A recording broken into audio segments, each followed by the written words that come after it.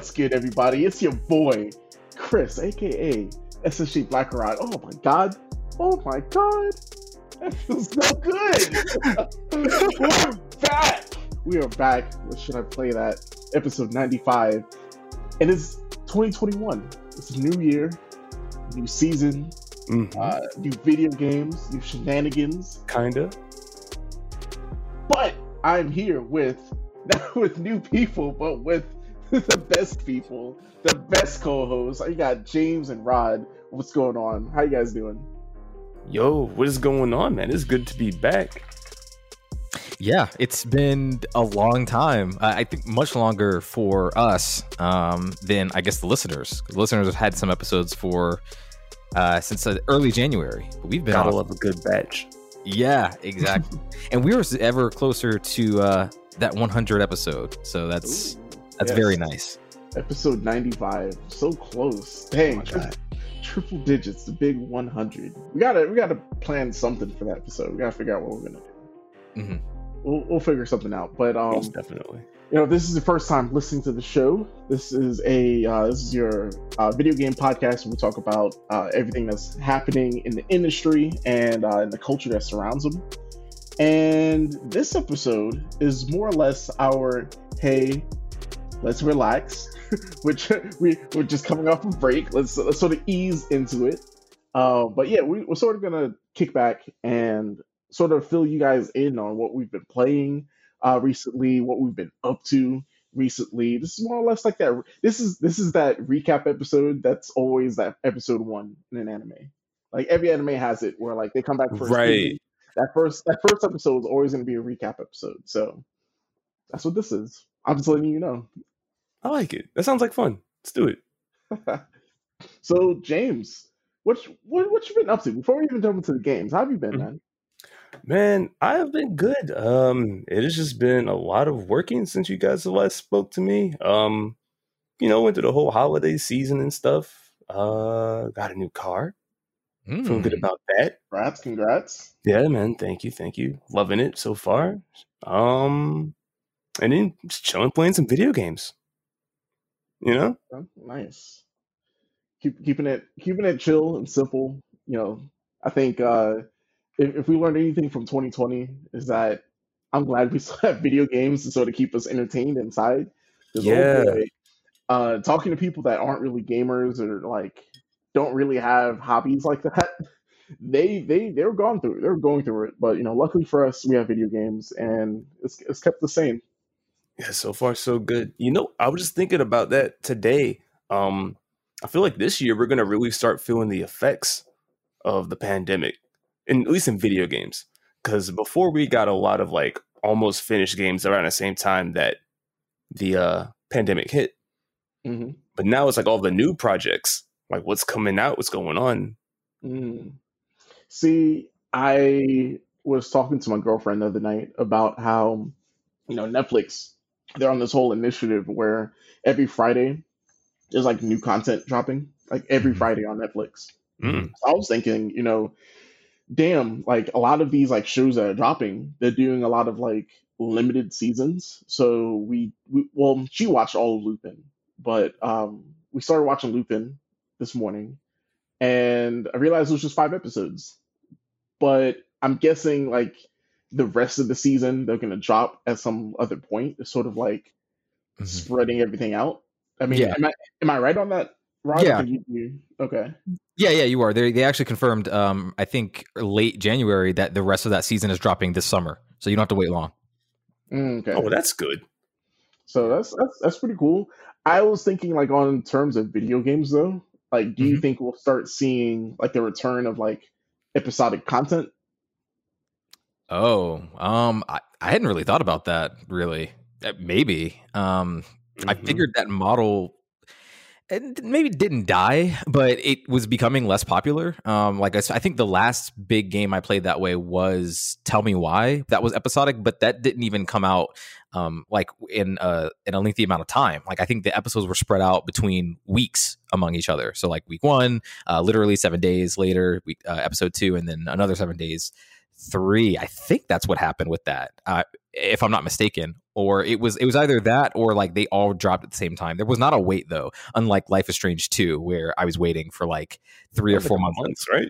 Yeah, exactly. It was like kind of unbearable at a time, and that model has been proven not super, fruitful. But I would be interested though, like if that changed with what you're saying, Chris. I hadn't really thought about that. If they're not doing that, I'd say if anything, they'll probably do the model that we're seeing that whoever's making was it Baldur's Gate? Baldur's Gate? I can never Baldur's Gate. Baldur's Gate. There we go. I think I was like, I was really wondering what Baldur's Gate was. I don't know. I haven't played, but y'all know what I'm talking about. Right? You talking about early access kind of game? Yeah, so like early access. That's early access. Hades was early access for the longest. Mm-hmm. I think we might just see maybe a rise of like early access games, if anything. Yeah. How do you guys feel about that, just in general, like about early access titles? I have not played a lot of them, but the ones that I have tried out, Hades being a prime example, turn out really well. Mm-hmm.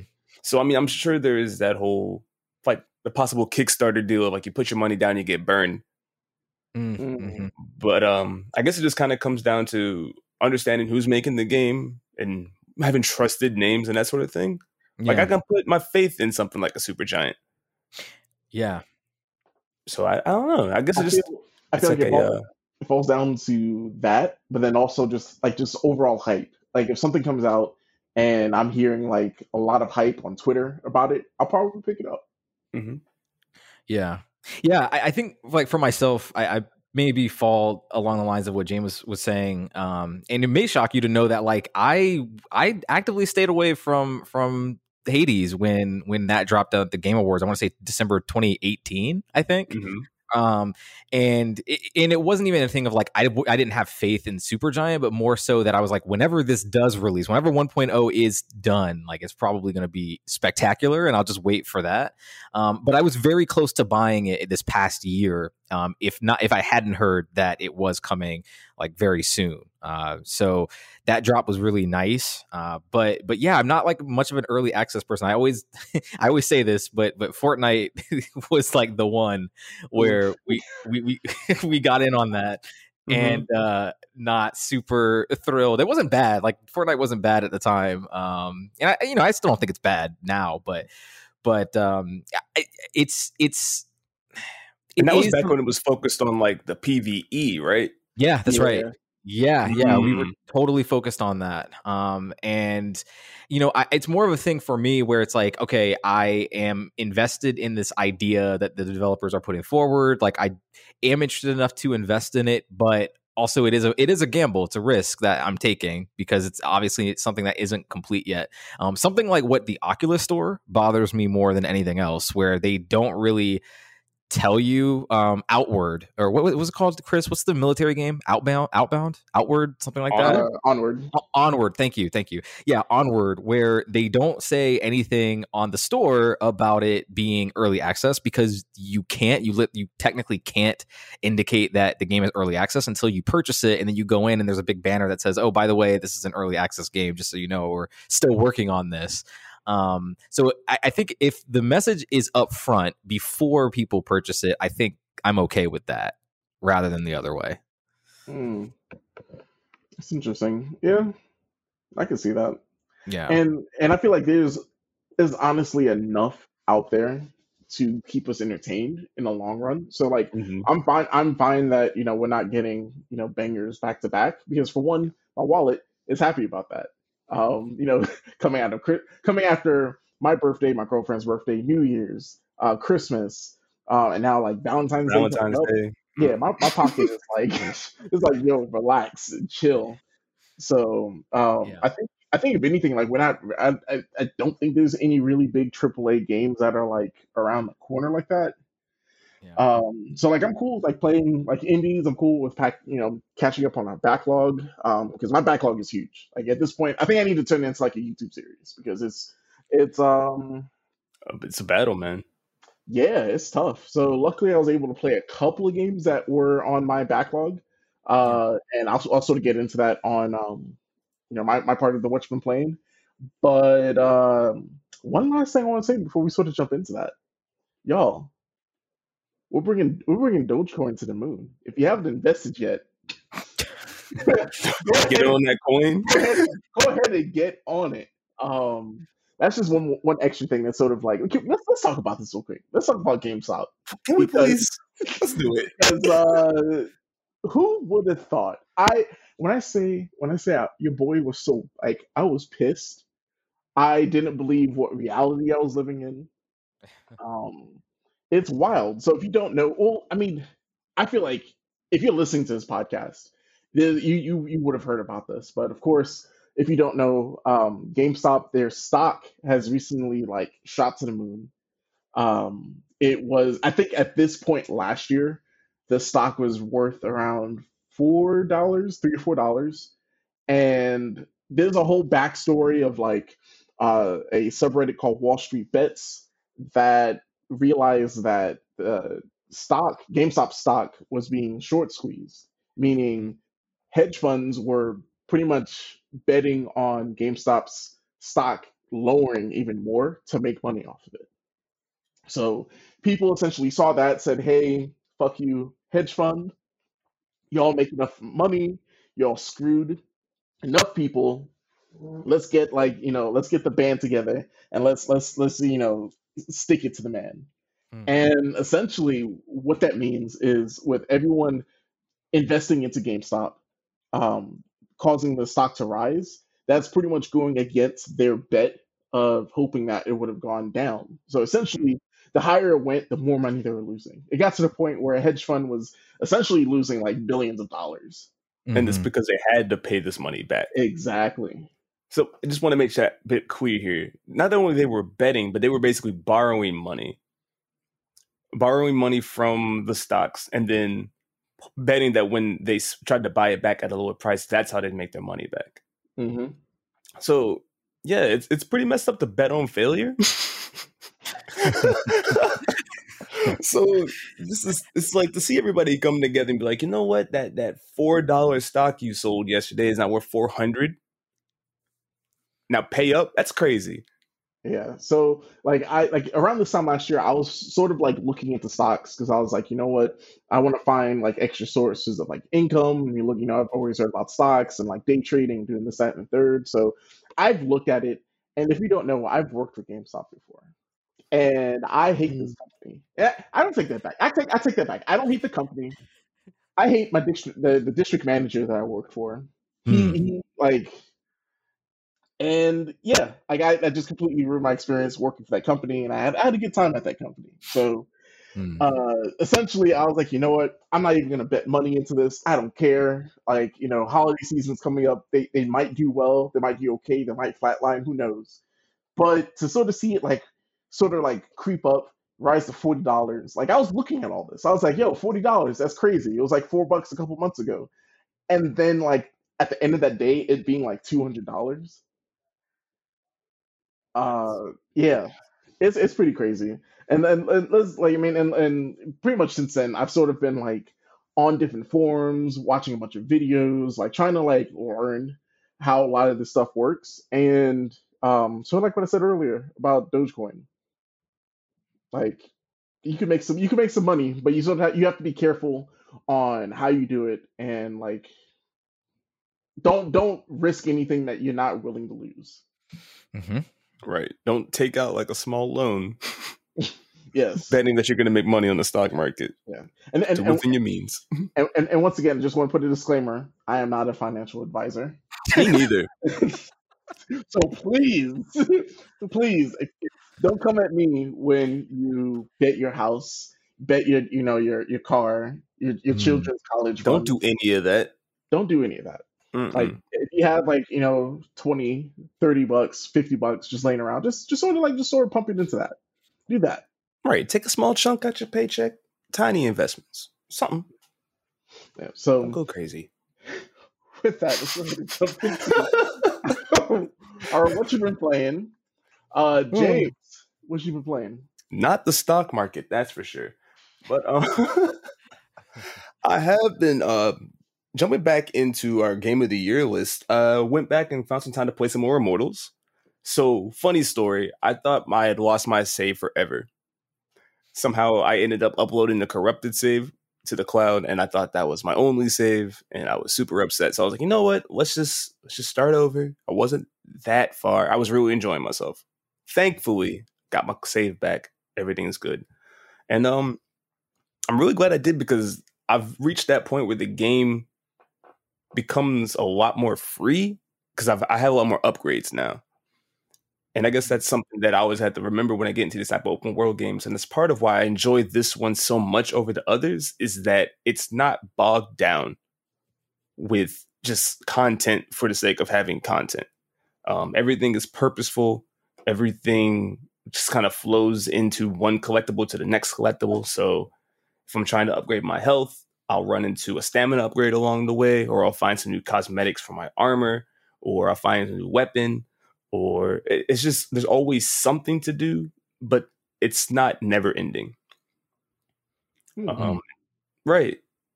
And so I've been able to dive into the traversal a bit more. So now I have a higher stamina bar. So I'm more incentivized to move around the map instead of fast travel everywhere. And I think that's a balance that games really struggle to find, especially now that they're getting bigger and bigger. So I think that Immortals does a good job, because the zones are expansive, but it's still relatively easy to get from one biome to another. That's what I wanted to ask real quick, was that that's something that's huge for me in open world games, is that if traveling in your open world is boring, then I'm going to be abusing, fast travels. I'm going to be missing out on like you can miss out on a lot of detail when you're fast traveling around in the game. So like I think the best game that comes to mind when I think of being able to like traverse the world and it's fun is easily the Spider-Man games. And honestly, that's most Spider-Man games have been like this. Have been like fun enough where I could, just swing around the city and have fun doing that. Do side quests along the way.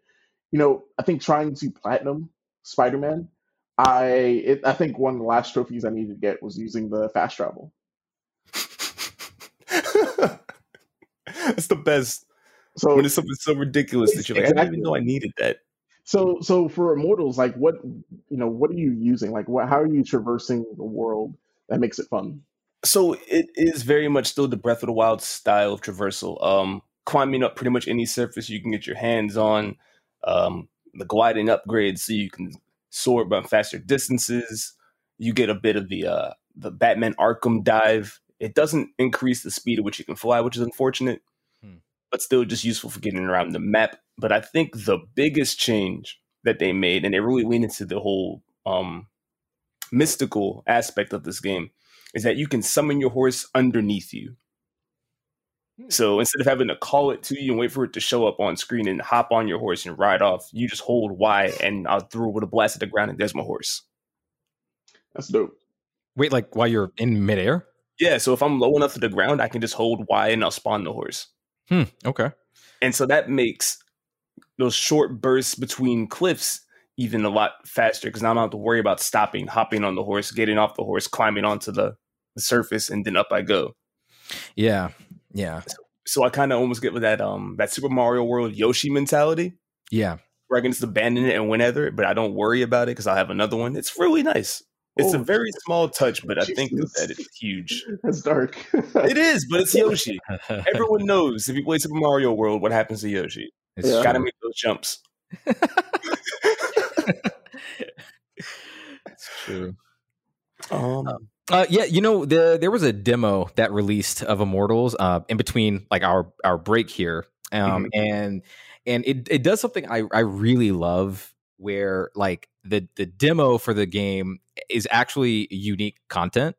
So like when you actually go around, and I didn't know this obviously like prior to playing it, but it's completely unique to the demo area, and essentially what happens is like they created like this demo space or area exclusively as with like story content that, again, I don't think between Zeus and Prometheus. Yeah, Prometheus.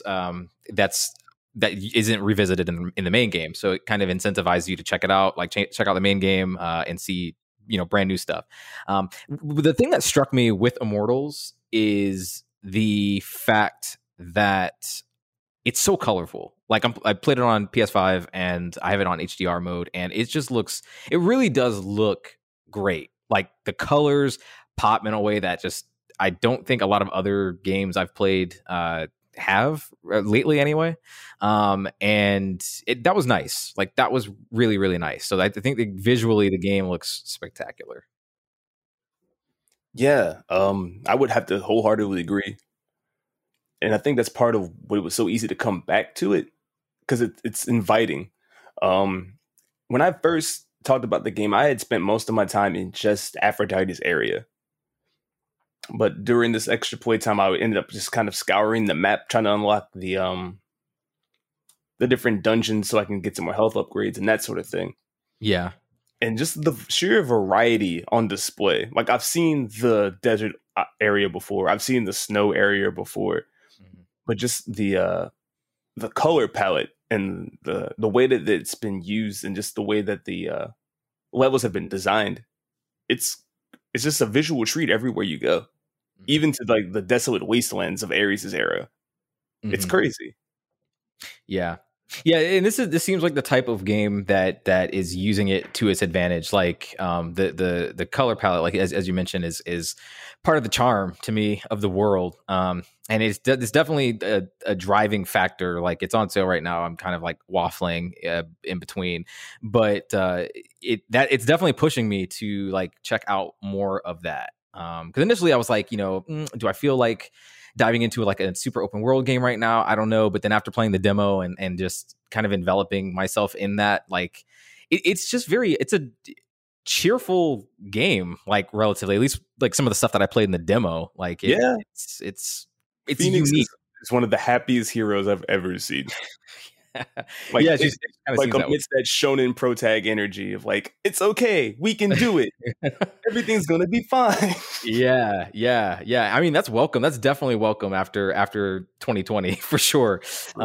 Yeah, like I really appreciate that. So yeah, it's something I wasn't really expecting from this game, but it was nice to encounter that. Yeah.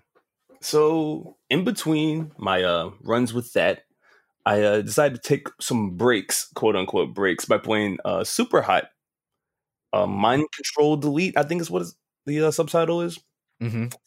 It was on the Game Pass. I did not realize we had this game available. And I had played a little bit of the original Super Hot on PC. And of course, most of my time has actually been spent in the VR version. So when I heard it was on console, I was like, I don't think I would enjoy this as much. I was completely wrong. Completely and totally wrong. So the direction that they went when it came to Mind Control Delete, it's a collection of, seems like maybe like 7 or 8 different rooms that you can go into the arenas and fight in.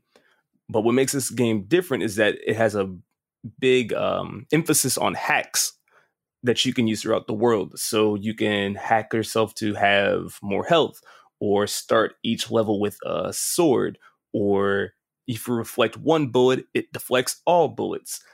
And it just kind of ends up stacking on itself of how many crazy combinations can you make and still survive long enough to finish out each level. And the power-ups on this game, I think, make this experience. If you haven't played Mind Control Delete, but you played Super Hot, you owe it to yourself to give this one a shot. Just the pure imagination of the dashing, the slashing, still that great feeling of knocking a gun out of someone's hands, grabbing it, hitting a reload, bending bullets. It's insane, but it's so simple, but it's so much fun. So you mentioned that this is like it's kind of does it feel arena based, like it's an arena type thing that you're going into? Because in the original Super Hot, like there's a loose narrative even within the levels themselves. Like it might start like in an airport, and it's clear that it's an airport, and you'll go into maybe maybe the terminals, and then eventually maybe end up on the plane itself and end up fighting in there. Is it is there a progression like that, or is it just seemingly random? So it is seemingly random. The way that it's structured is you're moving through the files on a PC, and each file contains a different selection of levels. There is some kind of overarching narrative going on in between each folder, basically. And it ends up you just kind of going along this path. You take out a few enemies. You come to one enemy that isn't fighting back. Is just sitting in the corner minding his own business. And in order to finish the level, you have to take him out. And that area ends up being repeated throughout the in between different folders, but there's always a twist to it each time. Sometimes it's like you're glitching, so you think you traveled a distance and you haven't traveled a distance. You're back at the beginning, and as you make your way through each folder, you see the body of the first person you killed, but then the next guy is just still sitting there minding his own business, and that body count continues to pile up. And I do love the one theme about this game is it's more. Yeah, you want more of the same, we'll give you more of the same. And it's basically very blunt in saying like this isn't going to fix things. Like you're just kind of doing this for your own pleasure at this point. To that point, and that sounds like it's thematically consistent with that first one, because the way that game ends, that original one, even in VR, is like pretty dark. But do they give you anything, like any new weapons or anything that kind of maybe distinguishes it from that original Superhot? I'm trying to think. Let me go through the weapon list. There's the pistol, there's the shotgun, we have the sniper rifle, the katana. In certain, there's like a art studio, you can throw the easel. That's a lot of fun. But it functions almost like a shuriken, which is also in the game. They have the throwing fans, so like katana from Mortal Kombat. That's in the game.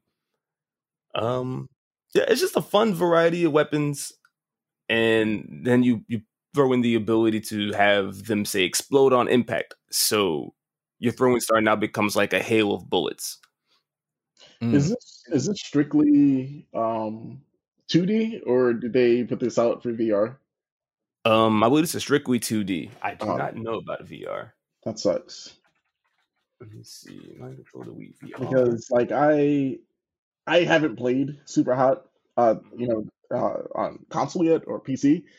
I've strictly played just the VR version. So like all of that sounds really cool, but like I'm trying to like imagine that, but with a controller. And I thought the same thing, Chris. But it works though. I know. That's the crazy part. I was like, there's no way this is going to work as well. It does, and it's free. You already have Game Pass. Well, that's really awesome. I love that part. But no, this game does not feature any VR content. But apparently, they're actively working on new VR projects. Cool. That's what I like to hear. I'm sure we'll see a new type of Superhot soon enough. All right. Yeah. So that's Superhot. I had an itch to play Fallout 4. I don't know why. I realized I'd never done a Brotherhood of Steel run, and I still haven't. Those are the night dudes, right? Yes, those are basically the Space Marines. Gotcha. But I just kind of jumped back into that. I found a fun mod loadout video, and I want to test it out on Xbox to see if I can make the game feel any different, how far I could push the game and the Series X. Turns out pretty far. The modding scene on this game, on pretty much any Bethesda game, is incredible. So many different types of weapons and reload animations, and adds new functionality to redoing the Minutemen so they feel useful. It's like those fun small tweaks that all end up coming together to make something like just a better version of Fallout 4. I completely forgot that this game did get a dedicated next-gen update. Oh, it did? Okay. Yes, it does run at 60 frames per second on console now. At least on Xbox Series X. That's enough of a reason for me to like go ahead and re-download the game, because I let's see, what was that even about? Like, did I finish that game? I don't even know if I finished it. So, really? Yeah. Yeah, I finished it, I think, twice. Once with the Railroad and once with the Minutemen. But yeah, Fallout 4 is still fun. If you haven't played Fallout 4, I'm sure you can get the complete edition for pretty cheap right about now. Yeah. So far, and how far are you into your current playthrough? I would say I'm still in the first act. Just been messing around with side quests and that sort of thing, trying my best to build up settlements. So I haven't made a lot of story progress. Okay. But levels are pretty good. I'm thinking like level 25, 30 right about now. Yeah. It's been a while since I've played that game. I think maybe the last time I've even played it was maybe at launch, or shortly after launch. I do remember. I remember generally liking it, but I also remember there being a huge debate at the time of okay, Bethesda might be time to ditch the engine and make something new. Have you really run into any terrible glitches or anything amusing? No. And I have to give that credit to the mods, because there is an unofficial Fallout 4 patch that everybody recommends that you download if you can play this game modded, and I did. Okay, nice. So I'm glad to report the game runs, and I'm not falling through this through anything or glitching through quests. So that's nice. Shout out to the community that cares more about the game than the devs do. There's also a sort of happening with Cyberpunk right now. Like, majority of the mods like fix the game. I think at one point, like there was like a security issue with modding the game, but like that day that information came out, the community already patched it, like through a mod. So it's insane. It's fair. It's pretty insane. They should be paying us to buy these games. We keep having to fix them. It's wild. So, I guess I'll ask that question once you actually talk about it, Chris. But I'm curious, like, are you even playing on PC? No, I wish. No, I'm playing it on PlayStation 5. Because it seems like the lion's share of the issues aren't even on PC. No, yeah, at least the technical issues. Yeah, if you're able to play it like on the PC, play it on the PC. I'm surprised you didn't try use the Stadia version. And surprisingly, that version too worked pretty well. But no, yeah, I wasn't gonna pay money to play it on Stadia. No, I'm good. Oh, that's true. I forgot you had to actually buy that. Gotta figure out something for that. But anyway, my final game for what I've been playing, Hades. This game has just been in rotation. No matter where I am, I always find a way back to this game. Yeah. So, some might say it's game of the year. Some would definitely say that and be correct. Anybody told you anything different is wrong. And that's just kind of all there is to it. Oh man, this is the early access darling. It's one of Supergiant's greatest works, has to be said. But I actually owe this one to you, Roddy, for my renewed fervor in playing it. Mm-hmm. You kept sending those no clip documentaries. Oh yeah. So they finally released the last portion. So I binged the entire series. I think it was 6 parts. Oh, the whole thing. Oh, yeah. Okay, cool. I didn't know that. Yeah, the whole thing is out. And I ended up binging it. And then I had this itch that I have not been able to scratch playing Hades. Can I say something really quickly about that? So I actually didn't know that you had gone through all of those videos. That's really fucking cool. And what I actually ended up doing was somehow I knew that NoClip did this, but I for some reason never went to it. But they had actually done 30-minute documentaries on their other 3 games too.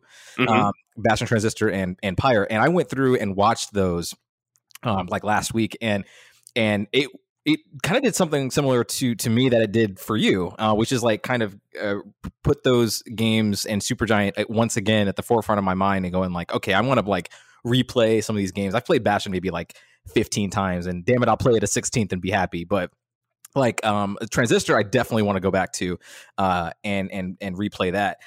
But yeah, it really makes me appreciate that studio so much, and just like all their philosophy when it comes to like game design elements. It seems to just align with like, okay, if I were to make a studio, like what would I do? And it seems like they are definitely in that realm. And I just don't think they've missed so far, which is crazy. They made 4 games I think are genuinely on their own spectacular. So if anyone's listening to this and they have not seen these documentaries, definitely check them out. They're great.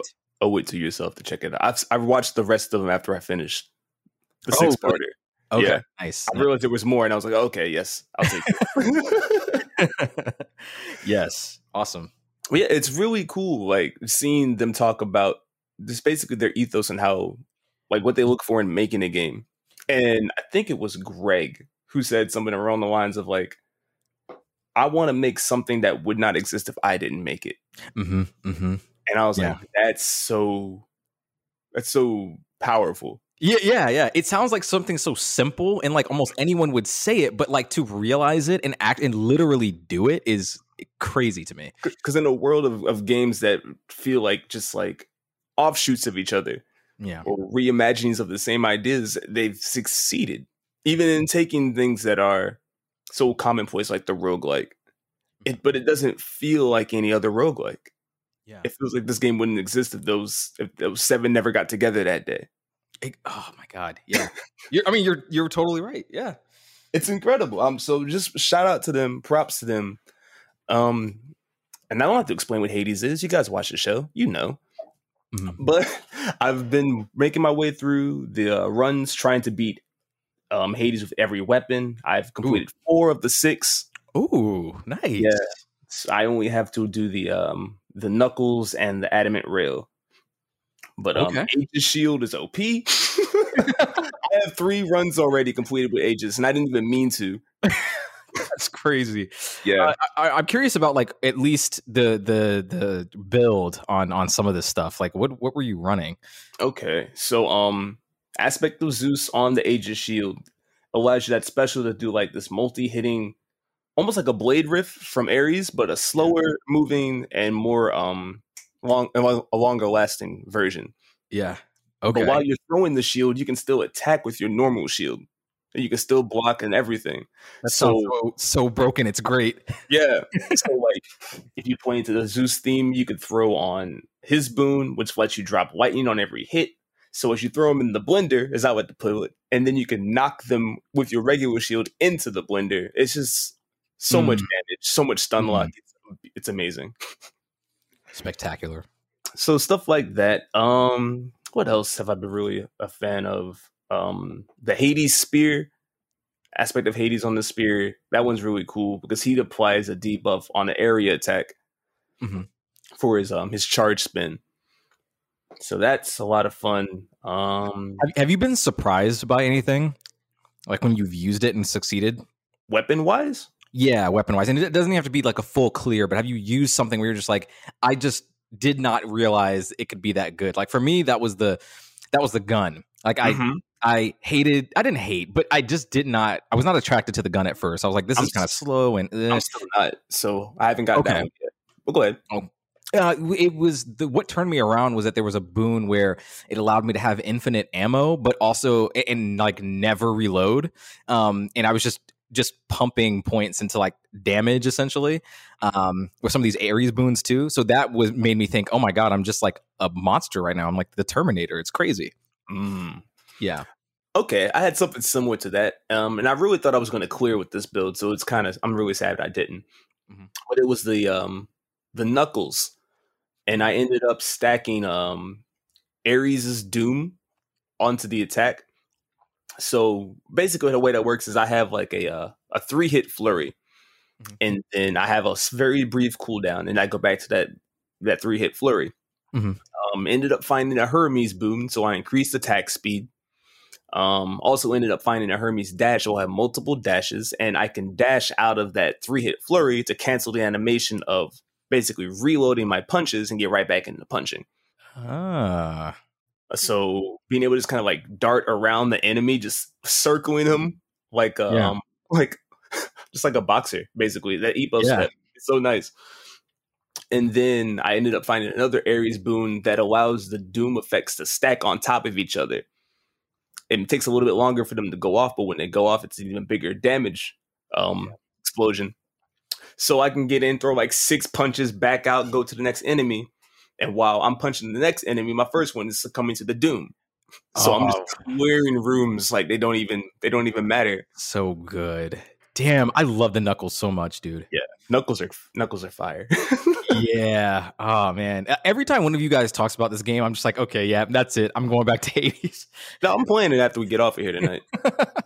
It's 100% guaranteed. I want to play tomorrow. It's a Hades night. And it's cool too, because like you're you said a 4th or 5th clear or something like that? This one will be my 5th clear. 5th clear. Okay, so that's pretty awesome. And you're still getting story stuff too.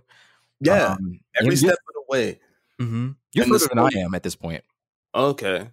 But yeah, because I guess with each clear you get a bit more story. Yeah. I've only cleared twice, so like you're seeing a bit more than I am, which is really exciting. Like it's exciting to me to be able to have like that carrot at the end, like right. after a clear. Yeah. And the way they do it is it's clever. So of course you have Hades trying to stop you from getting to the end, and then when you get to the end point, is it okay if we spoil it? Like who I'm going to go? Spoiler warning. Yeah, we'll give a little spoiler warning. If you haven't played Hades yet or haven't completed it yet, we're about to spoil it for the next like minute or so. So basically, Zagreus, the main character, is the son of Hades and Persephone, and that's who I'm going to go visit at the end of each of these runs. Mm-hmm. So every time I get to the Hades fight, we'll have a little exchange, and then you'll get to your mother, and she'll ask, "How is your dad doing?" Or like, did he say why this happened or that happened? And so you have a small conversation. It'll answer a plot thread, but then it always raises a new question. So it's like, why? Like, do the gods know that you're doing this? Do you know you're coming to see me? Why do you think your dad did this? And so as you go back to each run, you go to Hades, you have a new question. Or you have a new little tidbit of info to like throw at him, just to like talk a little bit of shit at him. It's fun. And it rewards you for paying attention. Yeah. And that's really cool. Yeah. The subtlety in the writing is just really great. And I feel like it's such a broken record because I say that on almost all Supergiant games, but that's just the quality of their work though. Like Hades, I think, highlights it spectacularly just because you're constantly getting new bits of dialogue that kind of plays on top of itself. I still don't think I've seen a video or a breakdown on exactly how that system works, but whatever they've done on the back end to make that happen is just kudos, man. Kudos. I feel like it might have had something to do with how they handled Pyre. Like some type of that same kind of aspect. And I think that I haven't played Pyre myself, but watching the documentary and I got those little bits that they were talking about. Yeah. Which I didn't even know that the song at the end of the game is reliant on the things that you did. I didn't even make that connection at the time. And I was like, oh my God, they have like hundreds of combinations or whatever, which is crazy. That's really crazy. It's a feat in songwriting and game design. Like, it's incredible. Yeah. But, I mean, yeah, guys, should you play Hades? Yes.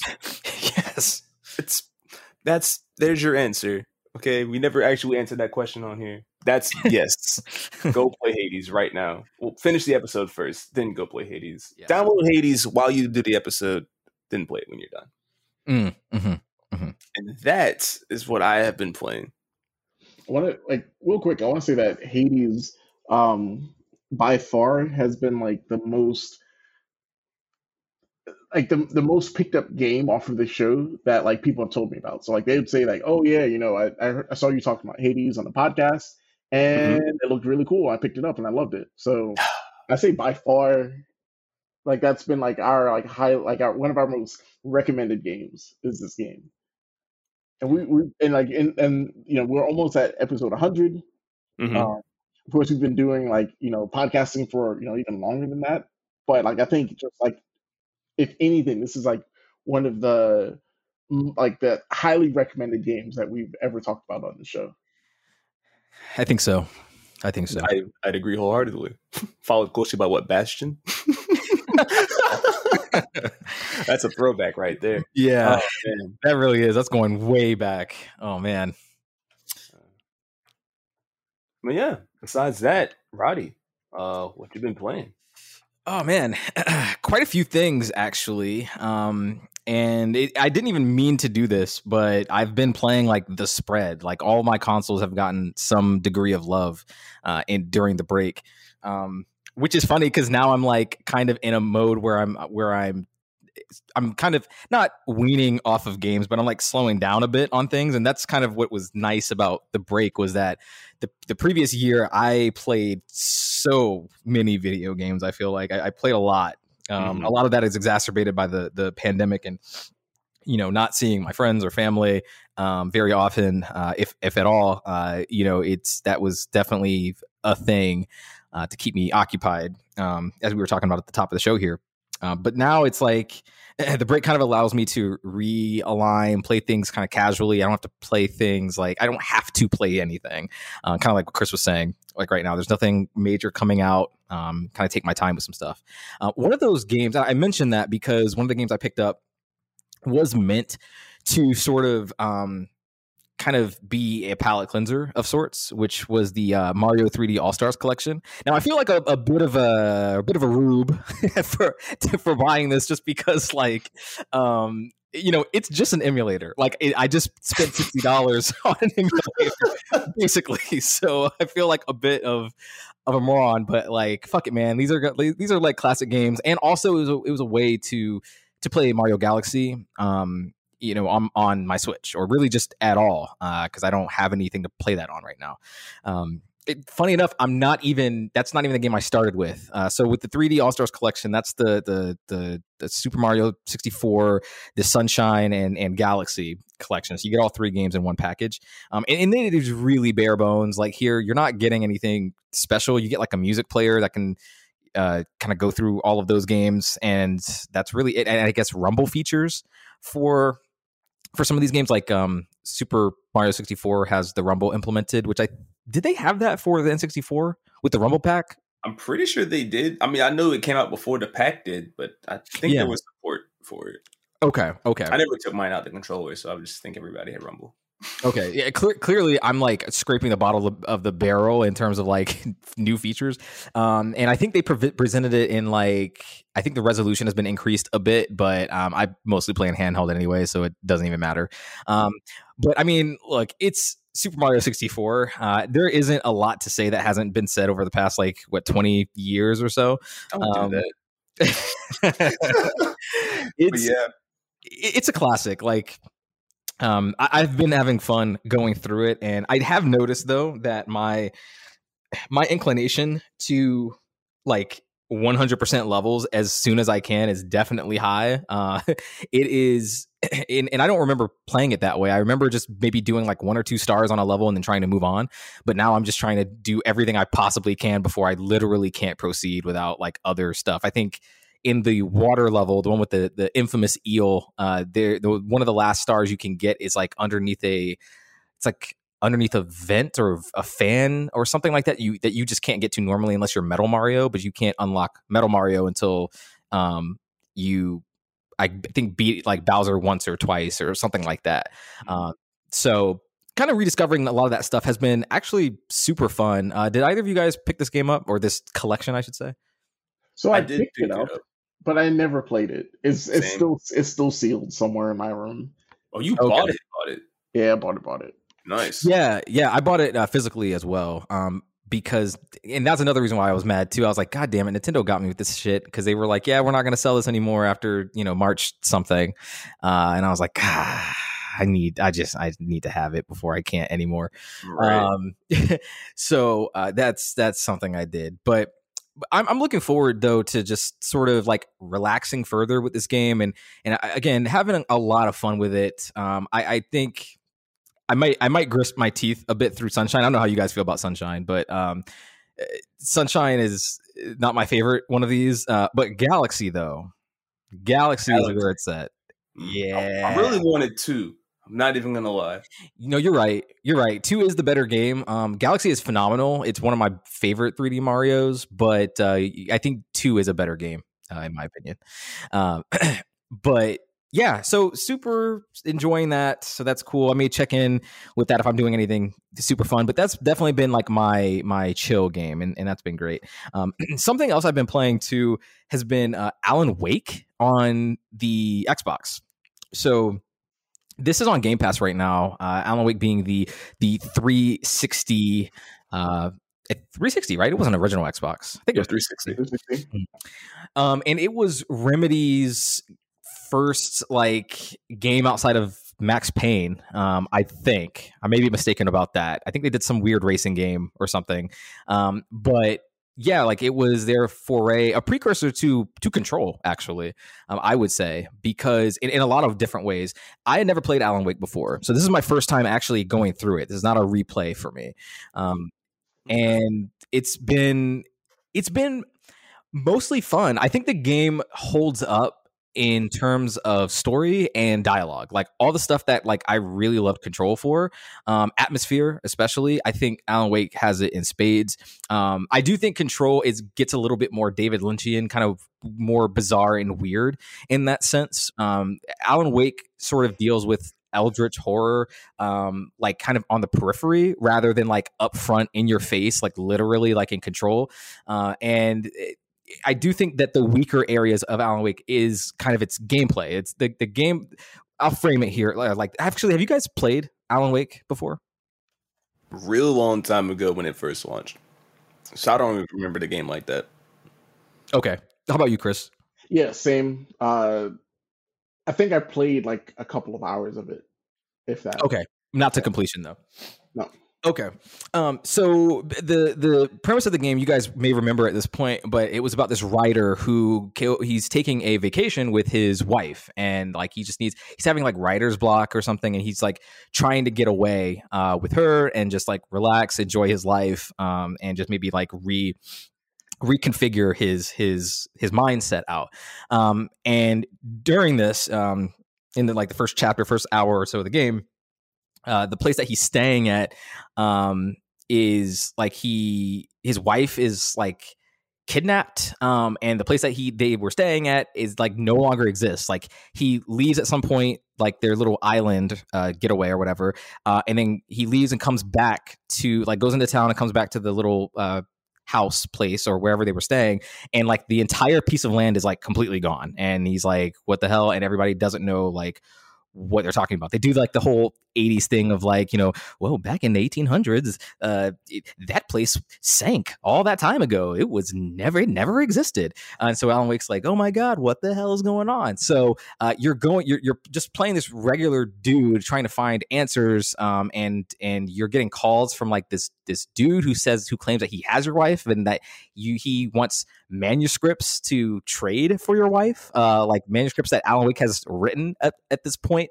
And so you're like, yeah, it's wild. It's fucking wild. But these manuscripts apparently have this supernatural power that whatever has been written on it like tends to come true. So that is also weird. But it's the combat in the game is from these creatures who really are humanoid in a way. They look exactly like humans do, but there's like a dark aura around them. If you stand in the light, they disappear, but as soon as you leave the light, then they'll be there attacking you with like familiar weapons like axes or whatever. I don't think anyone has really guns. It's mostly melee combat, I believe, from them. But you do actually have weapons that harm them. So what you have a flashlight. You have to kind of Luigi's Mansion them. So you have like the light where you have to shine it, where you have to like shine it on them and then dissipate the darkness. So then you can shoot them and kill them. So the gameplay is a lot of that, what I just described, like that moment to moment combat. And it doesn't really vary from that very much. Like there's some minor puzzle solving every now and then, but it's mostly like running through, these hallways. Well, not really hallways per se. It's like in the outdoors. So you're running along like a lot of paths, like footpaths and outside. But it's not super varying on that. What's really pushing me along is the story. It is the dialogue. Like, I'm very curious to see exactly how all this crazy shit wraps up, because you see a lot of shades of Control. And now we know through the Control DLC that, Alan Wake has that universe correlates to the Control universe somehow. I don't know how yet, but because I didn't play that DLC, but I am curious about those connections and what that whole thing is like. So you do see shades of that, and I can see where like the inspiration or the spiritual successor of Control comes from with Alan Wake, because you are just following a regular person. Like Alan and Jesse are just regular people. Like, they have extraordinary abilities. Jesse more so than Alan Wake, because Alan Wake is a writer. He is just a fucking writer. He has he does not have extra strength or powers or anything. He is just a dude.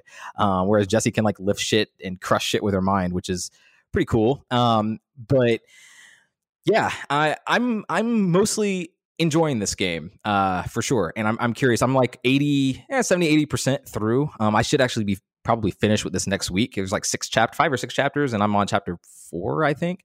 So yeah, looking forward to seeing the conclusion to Alan Wake. Another game that I played was more of an updated title in the sense that it was a brand new PS5 game, and that was Destruction All Stars. This is the game from, I don't remember the studio name, forgive me, but it is published by Sony, so it is a first-party game. And it is kind of, it's a destruction derby game. I'm trying to think if there's anything like it. I was going to say Twisted Metal, but Twisted Metal it's not really the same thing, because you're using like weaponry in that game or in that franchise, and here you're not doing that very much. You're literally just bumping into them. So like a Burnout Crash mode kind of thing. Kind of, yeah. That idea is similar, yeah. So in the sense that like you need to just ram into other like cars to damage them sufficiently in order to wreck them. Like, that's the actual nomenclature is a total wreck or something like that. Yeah, that's exactly what you're doing. So you are in an arena, and you are presented with like a colorful cast of characters who, at first, I'm not gonna lie, I was a little put off because they looked like Fortnite characters kind of, and I was just like, I don't know about this one, fam. But honestly, they had enough charm and personality, and no one was like doing the Dougie or anything. So I was just like, all right, so Fortnite, got it. I mean, there's nothing wrong with that, but like, it's just, that's what I was likening it to. I got you. That would have sold me. Yo, speaking of Fortnite, real quick. Yeah, sure. Did y'all watch the Super Bowl? Mm-hmm. Did anybody else think that Sam Jackson commercial was him coming to Fortnite? Yes. So, okay. I thought that, and I said that, and like in like the room that I was in, everyone was like, "Fortnite? What do you mean?" I was like, "This looks like Fortnite." This is clearly Fortnite. Yeah. No, I'm with you, James. Okay. Go ahead, continue. My bad. No, you're good. You're good. So I want to talk about some of the things that I really like about this game, because I feel kind of mixed on it right now, as far as like my overall feelings. So some of the things I like, are the characters. It feels very diverse to me. So like, we talk about diversity a lot in this show, and I think this cast of characters really has it. There's a lot of like dark-skinned people in this game. There's a lot of women in this game. There's a lot of people who aren't like straight white dudes, actually, and that's pretty cool. Like, it's just not often where you get a cast of like 12-16 characters, and like there's not a lot of white dudes. That's just interesting to me. It's something that makes me sit up and take notice. And this game has just a multitude of really cool characters, and for something that is, I would say, primarily based on the characters, like you're going to be familiar with them based on like the abilities that each ability that they have. I think it's cool. And like we were talking about with Immortals earlier, this is a very colorful game. Games that utilize color will always stick out to me more than those that don't. And this is something that really stuck out to me. I actually played this in the same week that I played that Immortals demo, and those were the two things that stuck out to me about those games, particularly. So visually, it looks awesome. And you could tell that it is definitely using next gen hardware, and that's nice. That's really nice. So you're definitely getting that. You also get the adaptive triggers and the haptic feedback and all that good stuff that like those PlayStation 5 exclusive features. Being a first party game, of course, Sony is definitely going to like push those things at the forefront. Definitely make sure that the developers creating these experiences are utilizing that stuff, and you get that here. There are a lot of sequences where you're on foot as opposed to like on the car. So when you're on foot, you feel like the footsteps that your character takes with every single step. Even climbing onto like ledges and whatnot is felt like with a controller, and it's really cool. And then obviously when you're in the car, you get the feedback from the throttle as well as the brake, and it just kind of gives you that extra sensation that a lot of other games and other really consoles miss. So I found that really cool. So that stuff is neat. I really do think that's genuinely cool about the game. It is on PS Plus right now, so I do recommend checking it out if you're interested. So as far as like the main game is concerned, don't forget this was a game that was originally going to be $70.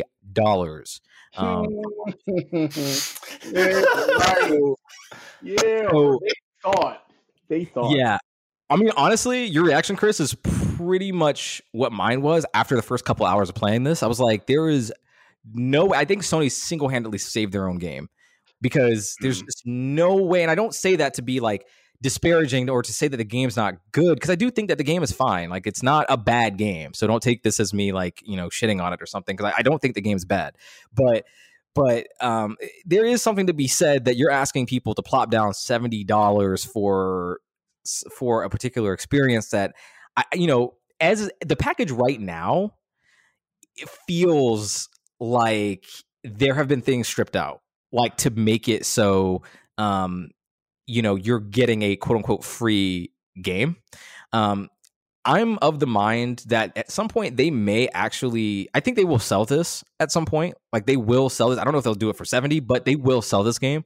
And when they do, I think that what we got here with the PS Plus, and this is purely speculation, like I'm just talking out of my ass right now. I have no idea. I don't have inside information, but I feel like, they will sell you a version of this that has not just more characters, but like more modes too. So the base game has like 4 different modes, 2 of which are solo, like you can only solo queue for, and the other 2 you are placed into teams of 8 on 8. And there's one mode where it's just like, it's just a mode where you wreck other cars, and like each like certain kind of wreck gets a different amount of points. Like a light hit or light tap is like 1 point or something. A medium is like 5, and a heavy hit is like 10. And so you control your hits on the right stick, and there are 2 methods you can do to ram someone. You can either ram them head on by pushing up forward on your right stick, or left and right will do a side hit, a side swipe essentially. So you can hit someone that way, and those are actually on cooldown, so you can't just like spam rams essentially. So you have to kind of be cognizant of what you're doing. You can exit and enter your vehicle at any time as well to kind of like strategize how you want to do it. There are stock cars on the battlefield. So the stock cars have limited maneuverability. They don't act like the hero cars. And the hero cars are basically like, you think of them as specials. So when your meter fills up, there's like shards in the arena. And when you fill up on shards, and those are usually collected like on foot, you can call down, you can either execute a character power, which could vary from really anything. It usually makes you faster as a character, and it usually makes you be able to double jump. And usually there's a passive ability, like one of my favorite characters, Lupita, I think her name is. She actually she is on fire basically, and like everywhere she runs is lit up. So like if someone's following behind you, you could just like execute your power, and then they're ignited. And her hero car actually has a similar ability where the entire car becomes on fire, and it is a huge trail basically that you leave, and you can like kind of ensnare people in a trap. And so that's kind of like the strategy behind it. So it's not just like ramming into other cars. That's a lot of it. But there's some degree of like using mixing and matching abilities, kind of like an Overwatch or some sort of like hero shooter or something like that. With the only exception being you're not really shooting here. So the multiplayer modes are the ones that I just mentioned before, and there are like all variations of like collecting points or gears, banking them, things like that. Like those are kind of vary with the different modes you can do, and the gears are the items or the points that you collect from doing things in the arena, like wrecking other people.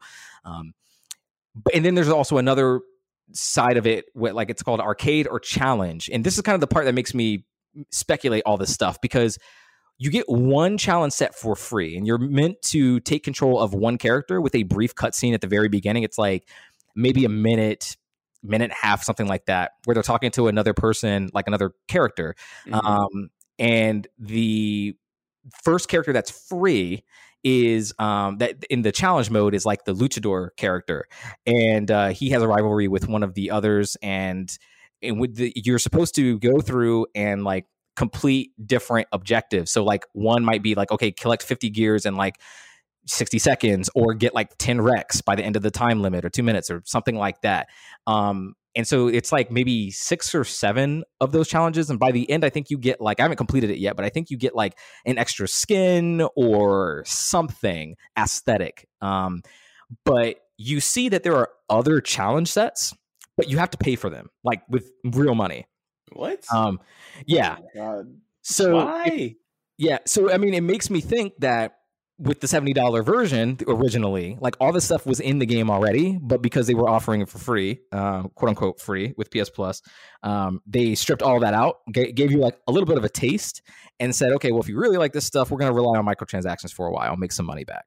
And that's really how they're making their money on the back end, is that they're charging for some of the single player content, as well as the things that you would expect, like costumes and colors for cars and whatnot. The thing is, though, the cosmetics are not that interesting. Like they're literally just palette swaps. They're not even like Overwatch, where they're actual reskins or like literally different costumes or clothing. Right.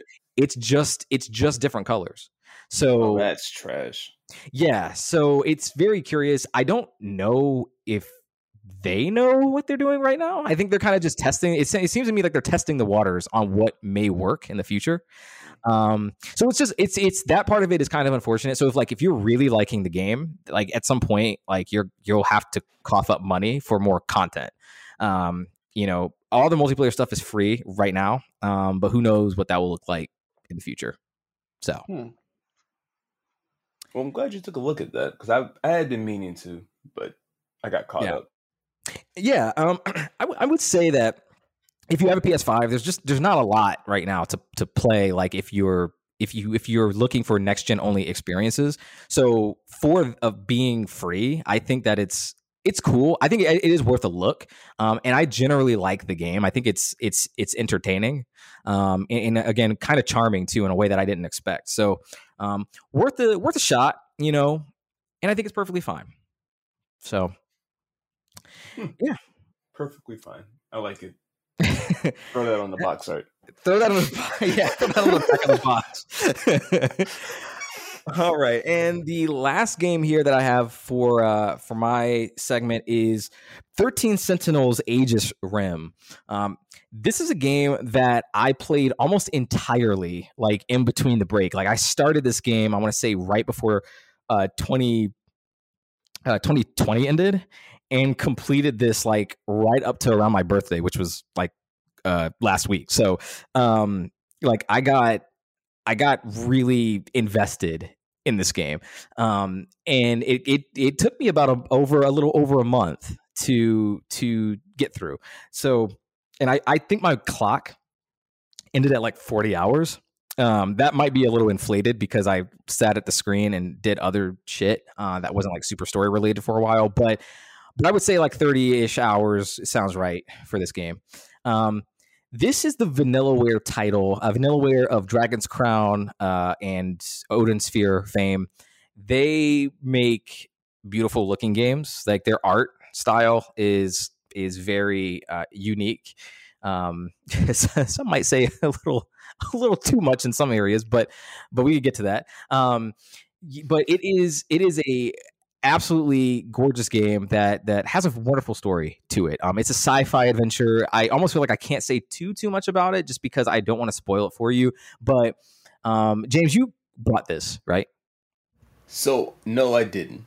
Oh, okay. I remember seeing it on sale, but I did not get to pick it up.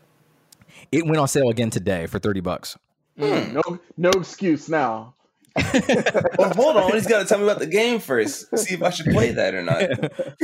Yeah, it is.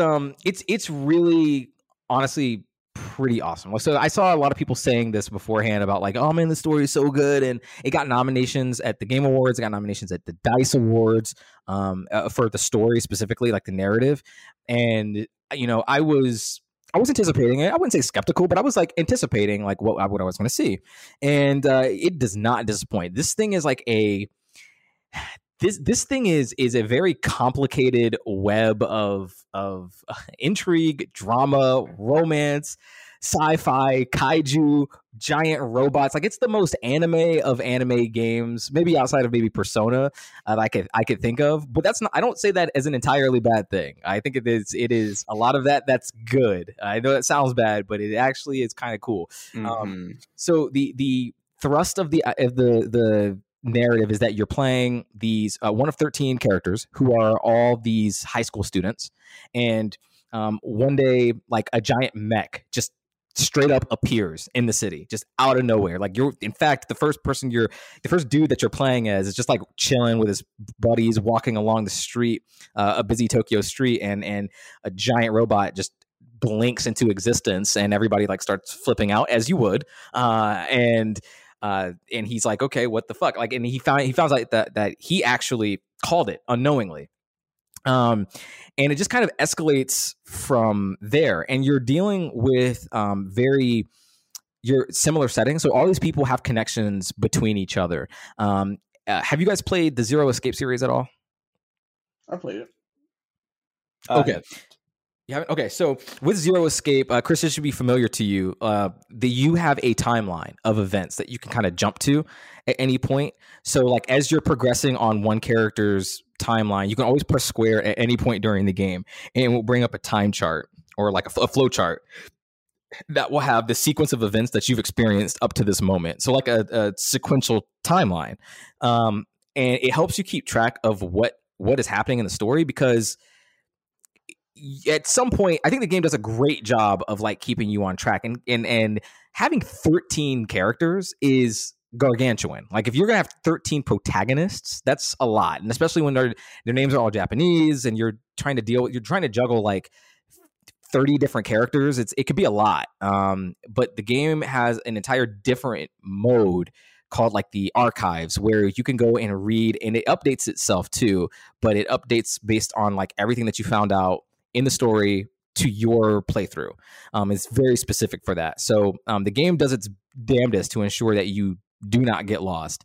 But the flowchart can be brought up at any time. You can jump between events. You can even fast forward through things that you've already seen, because there may be a scene that you see with one character, but then you play another character, encounter that same scene, but just from the other character's perspective this time. And so you can actually fast forward through all the brand new or the old dialogue to the brand new stuff to essentially tell the game, okay, show me basically the new shit. And that helps a lot, because there will be a few scenes that you will encounter again and see. That's everything I've explained up to this point is only one half of the game. So it's split between a story portion and what's called the combat portion. I don't remember what it's called like in the game, but it's like battle or kaiju or something like that. And so that is where you actually control directly, like in gameplay, these kids and their mechs, and you pit them against the kaiju, the monsters that have appeared in the city. So for some reason, that's another piece of this, is that there have been monsters that have invaded the city. So the story bits is everything before everything that happens in the gameplay, the actual combat of the game. The combat is like the present storyline, and the story is covering like everything before that point, everything that led up to the combat. And while that might seem kind of like lame, and you might be like, oh, well, why would they kind of spoil? Like, I know everybody ends up here. Like, why would they spoil that? Trust me, you don't know. You don't know yet until everything is revealed. There are so many twists and turns in this game that have just kept me. They just kept me on the edge of my seat. At some point, you begin, and this isn't really a spoiler. This is pretty obvious, like very early in, but you begin time traveling to other periods. So like the main timeline is the 1985. That's where the game begins, and that's where the combat takes place. So you start in 85, you go to 1945, you go to 2025, and then you go even to the future to the 22nd century, all the way to 21 something. So like it's you're jumping between all these timelines and locations and characters, and it's sometimes it can feel overwhelming, but really, again, the game really truly does a great job of ensuring that you are being fed certain information that is keeping you going. So for instance, you may not be able to you can actually get pretty far in the story stuff. So if you're not interested in like the fighting the kaiju thing, which is, by the way, presented in a kind of a top-down format, kind of a not turn-based, but it is like a semi-real-time strategy game where when you choose to move, it looks like a video game, essentially. Like you're utilizing units on a battlefield, and when you're selecting like the kids to do actions, you are like pausing the action. Everything is paused, and so you can choose to like punch or use missiles or like shield or whatever. Like anytime you take actions, everything's paused, and then everything else happens in real time once you've taken your turns. So and it's kind of like an ATB system, like Final Fantasy VII, where like the kids are kind of all have different meters that they run on, so they can all go at once at first, but then like depending on the level that they're at in the combat scenarios, like that may vary. So some may be ready to move or make a move before others, and things like that. So there's a lot of layers to it, but you may be interested in only the story stuff, and you can get fairly far in that before the game kind of forces you to say, okay, we'll make a little bit more progress in the main combat. And even in the main combat, you get story bits that drop hints subtly and make it so like, okay, so if we do the first 5 levels of the combat, all right, now I can unlock, Natsuno's character or her story. Like I got really enveloped in a few of them. And so I was like kind of making sure that I was doing everything I could up to the point, and then like jumping into the character that I wanted to see. So, and I would say all of them have compelling bits, with the exception of maybe like one. I think all of them, or most of them, have really like intriguing storylines about them. I mean, I don't want to say too much because I don't want to spoil anything, but yeah, I found myself really enjoying it. It has like a really good English dub. I contemplated playing this in Japanese actually, because it is inherently a Japanese game, but I just went with the dub, and I was pretty satisfied with it. It was really good. So it's always nice when this kind of work gets a good English track. There are some annoying bits. I would be remiss not to mention some of this shit. So Vanillaware is infamous for some of their women characters. Just, you may be familiar with like the Dragon's Crown. I think her name is like the Huntress or something like that, or Warrior. It's really ridiculous, like some of the proportions that they have. For the most part, I think they got ridiculous with only one of the characters. But it's still kind of obnoxious, and I'm not gonna lie. Like if somebody were to walk in and sees that, it would be an embarrassing thing. I'd be like, I can explain. Sure, you can. All the kids, and also, so there's also some semi-problematic stuff with like the kids. So when the kids are in the mechs, they're completely naked, like completely.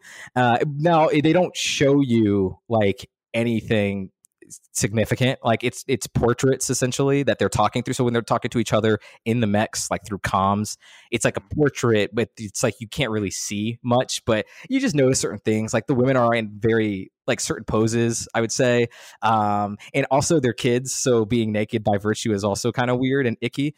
But think about it with Digimon, it'll be fine. Oh boy. So yeah, like it's weird. And so like when they call down like their mechs, they have to like swipe a part of their body, and like for reasons. And you know, a lot of the girls have to swipe on a lot of suggestive parts of their bodies. And I just thought it's something that stuck out to me, and I just thought, yes, anime, got it. Starting to No More Heroes real quick. Okay. Yeah, right. But outside of some of that stuff, I do think that like the story is really compelling. They do a great job of making it, really just compiling all of this into one experience. And I really can't say enough about like how impressive that is just from a writing standpoint. If one of you guys actually does end up picking this game up at some point, I would love to get into a conversation with you about it, just because I don't know anyone in my personal life who has played this game.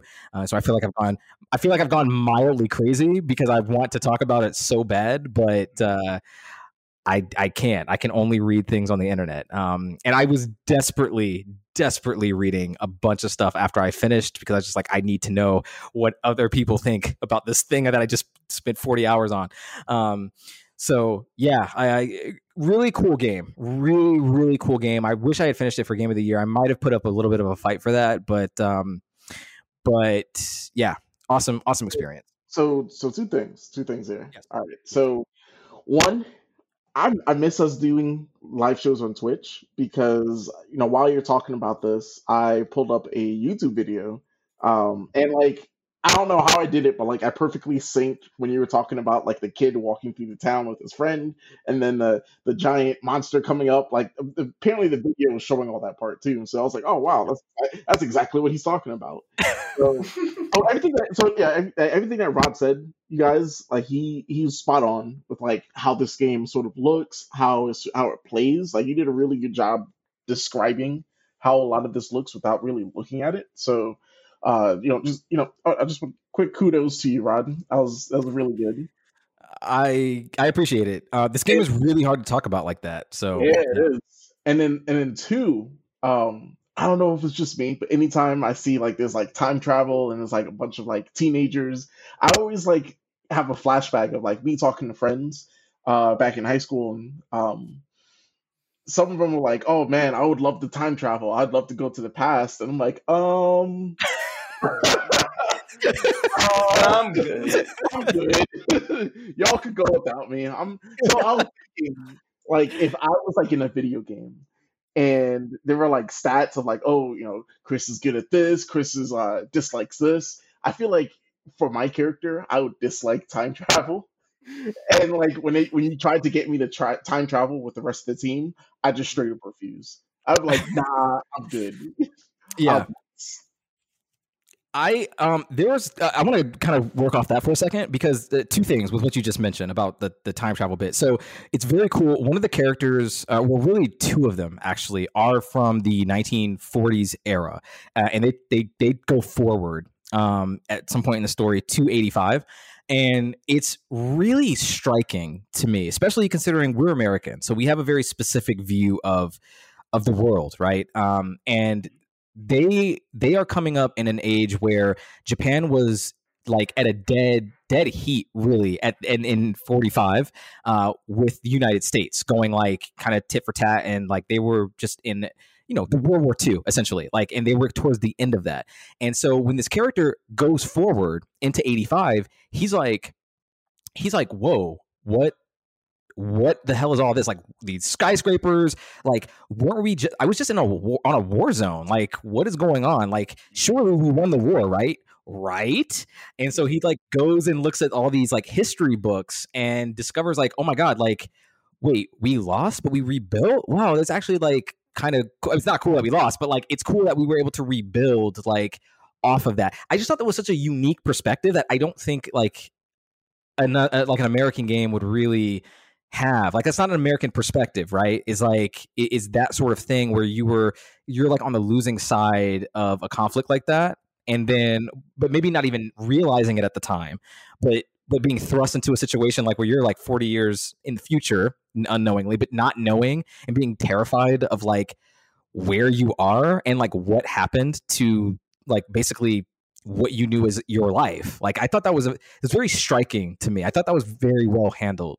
And on that same note, there's another character from that time period who, and I don't want to say like too much, but he ends up like struggling, like he's grappling with his sexuality in a way that like he wasn't really allowed to in the 40s, and he's like discovering himself in a way that I thought was like pretty cool. At least I thought it was handled well, but obviously like, you know, I'm a straight dude, so maybe my perspective doesn't really matter about this, but like I thought that was also interesting. That's not also something we see, or at least not that I see in a lot of the Japanese media that I consume. So that was also something tied with the 40s narrative that I thought was handled pretty well. So yeah, very cool game. Concept. Yeah. I think this game is really awesome. And I definitely endorse it. Like, you know, despite some of the things I mentioned before, I do think that this game has some really nice qualities about it. And I remain astounded by, it might be the most ambitious narrative undertaking I've seen in a game in quite some time, just to be blunt.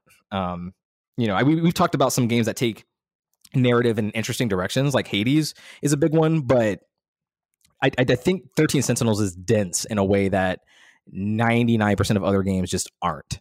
And that's really cool. That's really cool. But that is it for me. Chris, what you been playing?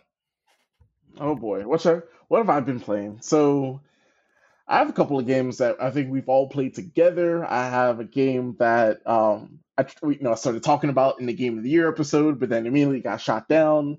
And then I also have a game that I have to sort of on record and say that I was wrong. Mm-hmm. I'm intrigued.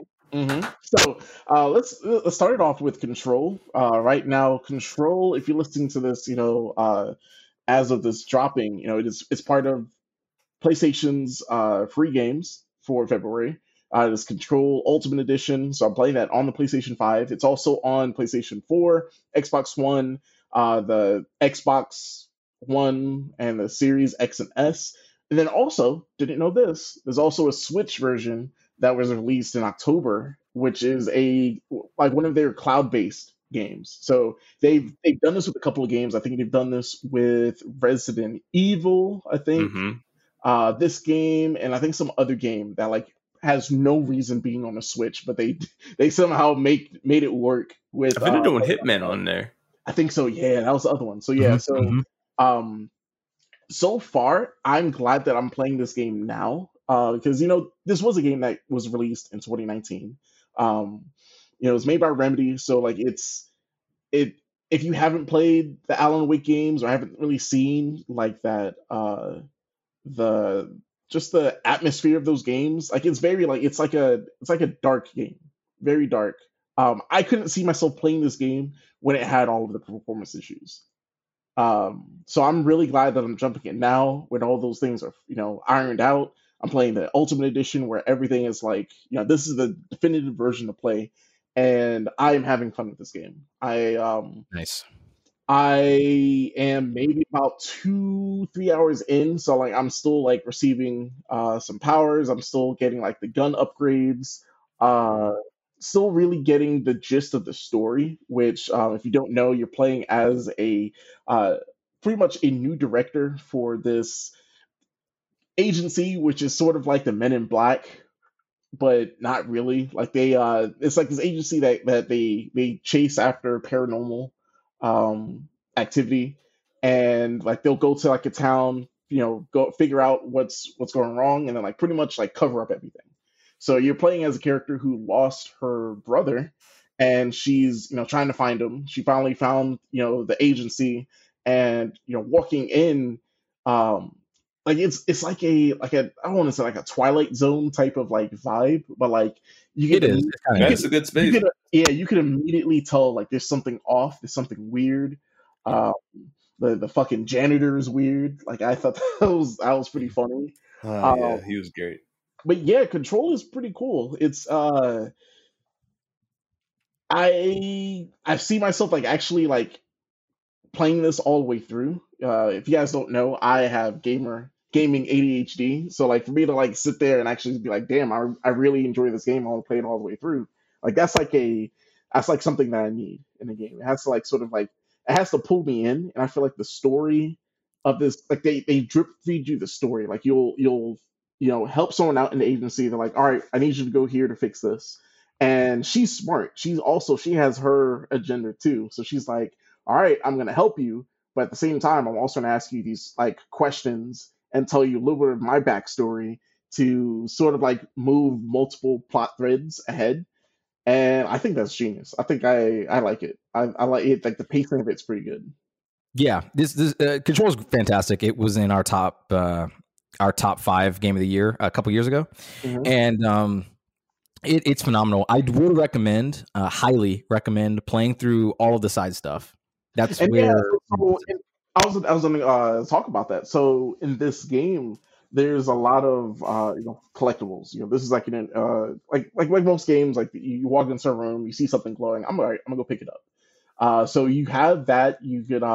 This is one of those games where like I'm finding myself also reading those too because it gives you some information Mhm, on like, enemies, gives you information on what's going on. Because mhm. this is a game like it's telling you the story, but it's not giving you like it's not 100% giving you the whole story. So you really, if you want the whole gist of everything that's going on, then you'll have to sort of like read these things. But at the same time, like the story, like the base story is still good enough to sort of just go through. But it is like you said, highly recommended to pick up all these collectibles. And like it's not even like I'm like trying to find these things. They're sort of like in the way of like Yeah, where you're going.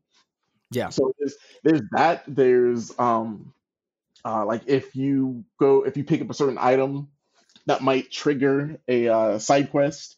If you walk into a room and like you're sort of going off like the beaten path, that will also trigger like a side quest, and that's how you get your abilities. That's how you get different items and stuff. So I'm finding myself like actually like consuming all of this, and also with like it sort of feels like a Metroidvania too, in the sense that now I'm further along where the story is sort of like making me go back to an area that I've already gone through, but I have like more weapons. I have like more clearance. Like I have like I could go through different doors I wasn't able to before, and it's just I'm hooked. I am hooked right now. Yeah. I'm Uh, also playing this on remote play. A little oh, really? yeah, a little insight. Right now, I'm sort of like self quarantining, and I don't have access to like. I think I have access. I bought my Switch, and I have my laptop. But yeah, like I was like, let's see how this remote play works. And I'll say this: it like the latency. Like it, in my head, I know that I'm playing remote play, and I know that there's like a little bit of lag, like a very little bit. But if I didn't know any better, I would think I'm playing like natively on my laptop. The only thing I don't like is that with PlayStation 5 games, Xbox Series X games, like pretty much next gen games, if you're there's two ways of looking at this. If you have a 4K TV and you're playing these games on a 4K TV, but then you're like, you go somewhere else where you're playing on like a standard high def TV, or you're playing on like in my case, I'm playing on my laptop. Seeing like games like this is a disservice to it because the game like the frame rate and everything is running fine, that's good. It's just like the graphical fidelity. Like I've seen how great this game looks on my TV, so playing it on my laptop screen.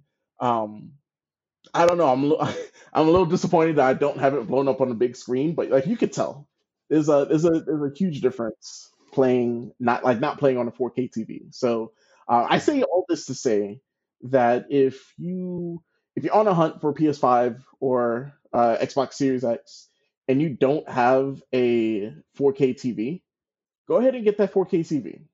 Like it's getting a little bit easier to find these systems, but you're honestly like you're not getting that full experience if you're not playing on like a 4K TV. And like these TVs are cheap now. You can get like some really big screens for really cheap now. Yeah, I was actually going to ask you like what the graphical settings did it even let you switch graphical settings on your remote play? Not really. I'll have to like go back to check to see if it gave me an option for like performance or whatever. Is it supposed to? Yeah, it is. Yeah. You get performance or graphics or Yeah, something. I'll check next time I play. And I'll let you guys know. But for the most part, like I sort of feel like I'm playing this on like a tube TV when I know like this like my screen is really good. This laptop has like a 300 hertz refresh rate, so Yeah. it's Mm. definitely not the screen. It's So are just you playing in 60 or 30 right now? to tell you the truth, I'm not even sure. I just know that it runs. I just know that it runs really smooth. I know it's not. I Yeah. feel like it's not 60. It has to be 30, just for the sake of like how everything's done through Wi-Fi and everything like that. So I think it may be Yeah. time still. Be sure to let us know when you get to the side quest with the refrigerator. You'll know what I'm talking about. Oh, yeah. Fridge is a good quest. Okay. Yes. But yeah, so I'm really early in that, and then while I'm on the topic of next gen updates, I also started replaying God of War, God of War that released in 2018, I believe. This game already looked really good. On the PS5, of course, like playing it on that, it before this patch came out, they essentially just had you like running with the PlayStation 4 Pro settings. But this PlayStation 5 update gives you the 4K checkerboard, the 60 frames, gives you all of that. And when I say this game looks so good, and this game is what, like at this point 2 years old, I can't wait to see what they're working on now. Like it's the game is already really good. It was already a great game. Yeah. I think for us it ranked pretty high that year's game of the year. Yeah, I did. But yeah, I mean, what is there more to say about this God of War? If you haven't played it, it is it's essentially a reboot slash sequel to the original trilogy of God of War games.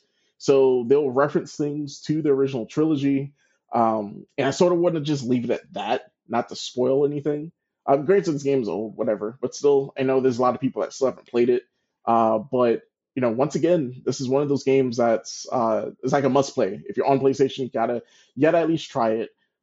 It's part of their PlayStation collection, PlayStation Plus collection. So if you have a PlayStation 5, you're playing for PlayStation Plus, you have the game. Like, just go ahead and download it, play it, enjoy it. I'm not really too far. I'm sort of like just casually playing this. Um, yeah, I'm just honestly just casually playing this. I really just re-downloaded it just to see what the update looked like, and did not disappoint. Definitely doesn't disappoint there. I definitely want to check this out. The closer that sequel gets to releasing, I'll probably go through this again. I really enjoyed my time with that game. Yeah, so definitely check that out. So now we're gonna jump into disappointment. We're gonna talk about Cyberpunk 2077. Jesus. Just the amount of matter of factness you gave that was just very pleasing. Thank you. So I'll straight up like I'll say that I really had high hopes for this game. This is not a on paper is not a bad game. Like I like how I'm able to really like. I feel like honestly, I feel like Cyberpunk was like an upgraded Deus Ex. Essentially, like you have your options of like talking your way through stuff. You have your option of just shooting people in the face. Um, with the amount of customization that you have in this game, with how like where you start off in the game and everything, and like who you're loyal to, this is the type of game that when they finally like if they finally if no let's say when they finally fix everything that's going on, because we see it in the news. We know CD Project Red, that SpongeBob meme where he's like inside of his head and is on fire. Like I feel like that's CD Project Red right now. Like there's just so much like crap going on over there. So Yeah, I that's crazy, man. yeah, that's an understatement. I hope eventually once we get fixes and once this game is like playable for people to actually play it, people will enjoy it. Like I want to go back to this world and create a different character. Start as because I played as a street kid. There's a street kid, which is like a city guy, city person. There's you can start out in like the Outlands, which I forget what was the name of that. Nomad. Nomad.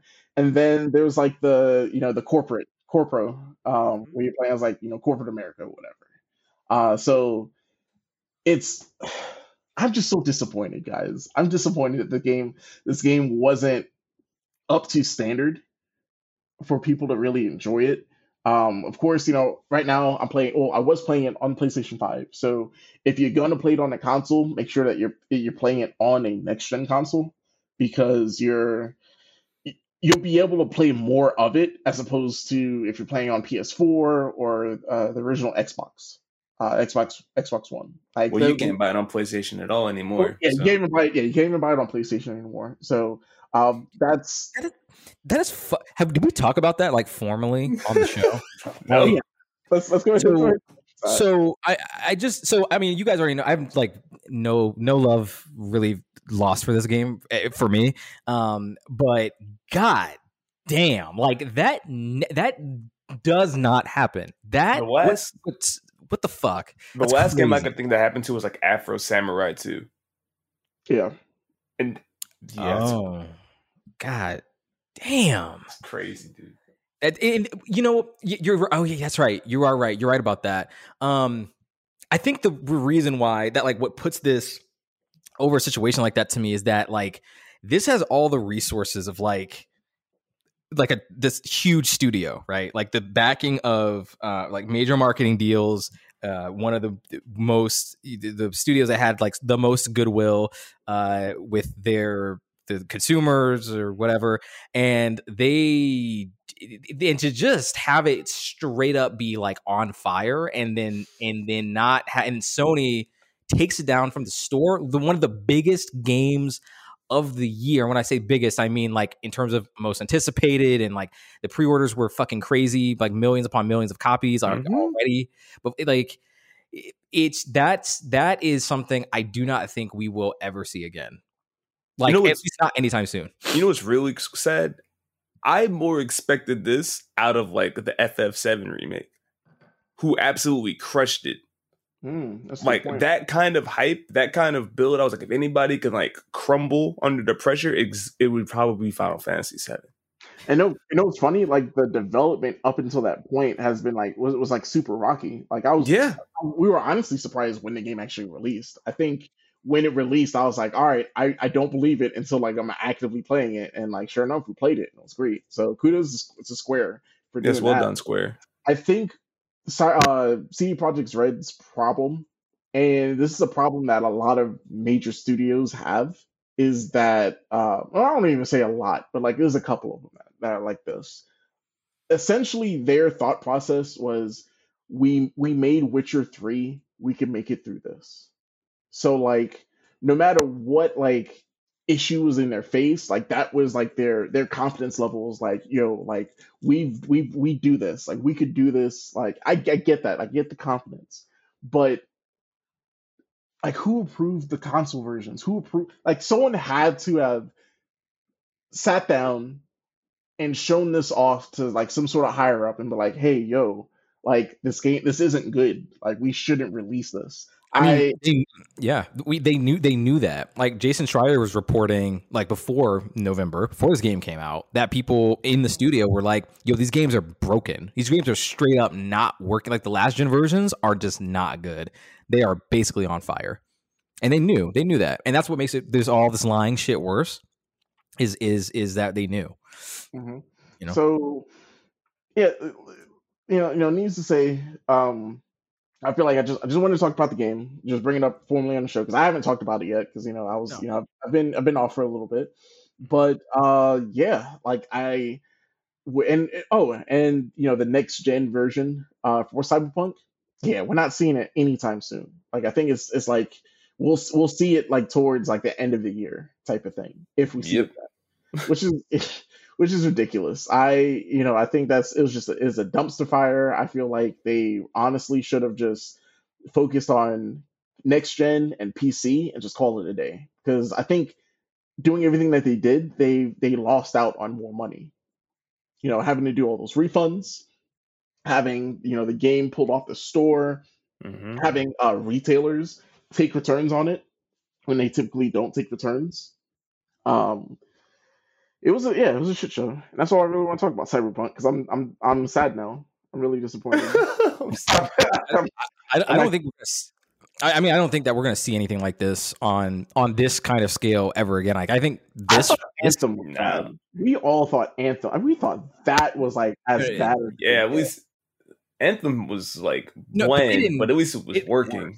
But they didn't take it. They didn't take it down from sale though. Like they didn't like this is on another level of bad. And I don't think that we'll really see that again. Like people are learning from this. We already heard like a week or two after like the release had happened and we were seeing all the dumpster fire stories. Like people, they were rumbling with all kinds of studios going like, yo, check the fucking next gen versions. Like check this shit out before we release it. Like I think that is going to happen. And that's why we're seeing a lot of delays right now. We're at least partially. I know a lot of it is due to COVID, but I don't think studios will be afraid anymore to delay things when they need to.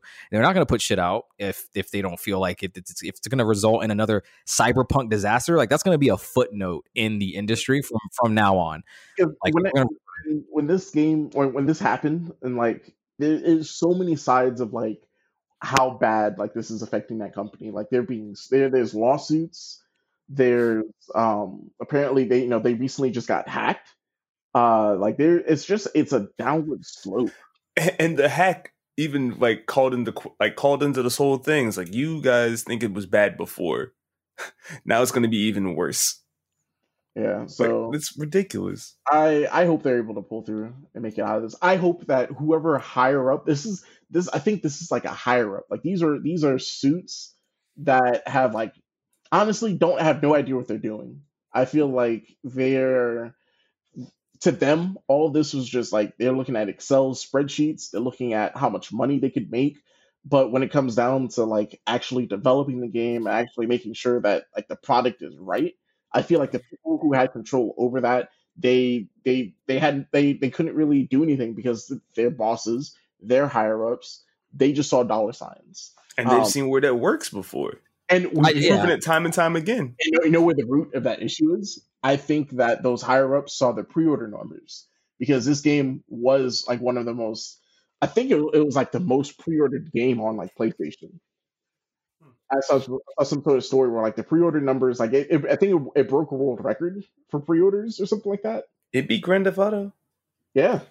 Wow. Yeah. I mean, this is. I do think that you're right about that, Chris. Like generally speaking, I do think that the higher ups did. I mean, they went around and we have reports of this, like confirmed. They talking about like the Witcher 3 magic. Like, don't worry about it, guys. We got the Witcher 3 magic. So when people came around complaining about like other things, like the whole representation issue, like we talked about on the show before, like they didn't really care. Probably partially because of stuff like that. Witcher 3 magic. Yeah, we're gonna make what we make. We don't really give a fuck how you complain about it. And that's it. That's going to be it. You know who else fucked up like that? BioWare. EA fucked them up. I don't blame BioWare. We made Mass Effect. We could do this again. No. That does strike me more as an EA situation, but reports are coming out about that too. Yeah. They knew Andromeda wasn't going to work from the jump. Yeah. Yeah, there's nobody to blame here but CDPR since they published their own shit. So like, oh man, they have to fall on their own sword. Hold this up, and like, I hate. I mean, I honestly I hate to see like innocent devs who would be affected by this, but like, fucking Just Desserts, like they kind of made their bed in some ways, like some of these higher ups. So while I do see what you're saying, Chris, about like hoping that they kind of pull themselves together, like this shit is almost a lost cause to me. Like we'll see. I don't know if it's Anthem bad. That's a lost cause. Potentially. We'll talk about that next week. When they get some, okay. Yeah. We'll know by then. So, sorry. Right. Yeah, that's true. Yeah, that's true. I shouldn't laugh, but you're right. All right. So next up, I have a apology, James. Hyrule Warriors. We talked about this in Game of the Year. Yeah, I remember. I recall. Hyrule Warriors: Age of Calamity. Was it even on the top 10? No, but I think you cut it, Chris. I think you cut it. Listen, James, I apologize. My God, this game This game it's literally everything I asked for in the original Breath of the Wild. As in, like, if you've listened to the show, I have an issue with how Breath of the Wild sort of tackled like the story of the game. I feel like there was a lot of like open plot points. There was a lot of like there were things I would have done differently. Like essentially like the whole like Link, training and like becoming like a hero and like working with all of like these different like the four champions and becoming friends with them and everything. Like all of that was like put into like a really short cutscene that you had to find in the open world to trigger like a flashback. And I don't know, I was just really disappointed with just the lore of Breath of the Wild. And like for me, like I think lore is like really big for me for games like this. So needless to say, they answered everything that like so far that I've needed. Like this game essentially is a prequel to Breath of the Wild. It's giving you like that, the story beats of like what's happening, what happened before Breath of the Wild, or before Link had to go to sleep, and got put to sleep. Um, and this is also coupled with uh, Dynasty Warriors hack and slash gameplay, which I know for some people they say it's repetitive. Some people love it. I'm depending on the game. I'm more of like that middle route. Like there's enough of these type of games that I could play, and it really falls down to the story to keep me playing. So with this game actually like answering some of the questions and giving me that story and that expansion to Breath of the Wild, that's what's keeping me playing this game. And essentially, just like other like Warriors games, all of these characters that you play as like they play differently. So it's not really too much of like, oh, if you play as this character, you're essentially like it's the same as like 12 other characters. No, this one's a little different. This one's different in that way. So that does my heart good, Chris. I ain't gonna lie. Thank you. I appreciate that. And what's crazy is that I don't even have my dock. Like I let like one of my cousins borrow my dock, so I'm like I'm not even seeing this game in its full glory. Like I'm playing this on handheld. So the game itself, like it handles itself on handheld. And for the most part, like I know like the Switch is supposed to be able to like just pick up and play, take it with you. I for the most part for games like this, I'd rather be on a screen playing it and like having it like up-res and like having the frame rate be a little bit better. But since I don't have my dock, playing it just in handheld mode, I'm not really having too many issues. It's not like the frame rate doesn't dip too bad where it's like horrible, but I am thoroughly enjoying this game. See, that's good. I haven't tried it out too much in handheld, so I did not know how that would play. But I'm glad it seems to be running well for you. Yeah. So I wanted to shut that out. I wanted to put that out there. And the last two games I want to talk about were some going like I said before, sort of jumping into my backlog. There were a couple games that I wanted to jump into and play, and they went on sale. So the two games the first game of these two games is Warhammer Vermintide 2.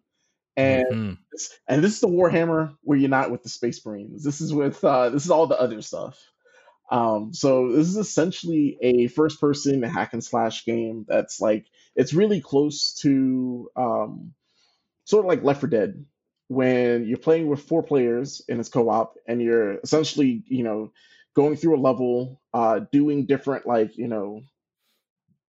different little things to like push through the level. So it's what I like about Vermintide 2 is that it's not like the typical trope with games like this, where it's like, hey, stand in this circle and just fight waves and waves of people.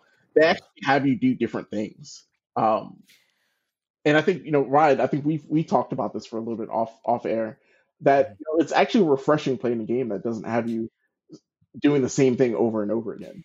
Yeah, this might be a little bit. First of all, I fucking love this game. That's just number one. And secondly, this might be a little premature because I've only played like a couple hours of it so far. But this is the evolution of Left 4 Dead that I think I've always been looking for. Like this particular game, like this is the thing that I think pushes it at least a little bit further. Whereas other games like, you know, World War Z and like other stuff like that are kind of just imitations of Left 4 Dead. And I like World War Z just fine. Like a lot of these games I like, but this is like an evolution in a sense from like the leveling system and all that stuff I'm sure you'll talk about in a second. Yeah, so you know, not like I think that was a good point because like a lot of those games, it's like pretty much like a clone of Left 4 Dead. This one is different, whereas you have like your different classes, you're leveling up those classes, and while you're leveling up those classes, you have different classes, like subclasses that you can sort of shift towards and sort of change the gameplay for that class. And then you also have a skill tree, which will also sort of like help guide you, like depending on how you want to play that character. So um, it's you know, it's definitely, you know, something that it'll give you. It has the replay value. Um, it has like loot boxes, which I'm not too much of a fan of for your items. So, you know, whenever you finish a level, you'll get these loot boxes, and depending on how well you did, or depending on how many like collectible items that you picked up, you'll get upgraded versions of those loot boxes. But you know, essentially, like it's all there just for like a power level grind, which Yeah. I don't know. I'm not sure if I hate it yet because I'm so burned out of games that play that way. But so far it works. So far, like I haven't really I haven't had the instance where I've like went into a level and like I completely smashed because like to play on harder difficulties, like the game won't let you unless you're higher level, like a certain level. Right. So Which seems like pretty cool because like the levels themselves are fairly lengthy. Yeah. So you get like what 2 campaigns, right? uh-huh. Like on the base game. And like we played for a few hours and I think we only got through like 3 levels. Which is crazy. And they all seemed varied too. Like we were doing different things within the levels, which is so cool. Exactly. So yeah, this is definitely that type of game that if you ever see that it's on sale, definitely give it a shot. Um, it's something that I don't know, like it's sort of it scratches like a primal itch because like this like it you know, this is definitely that horde game where you have, you know, a ton of enemies on screen.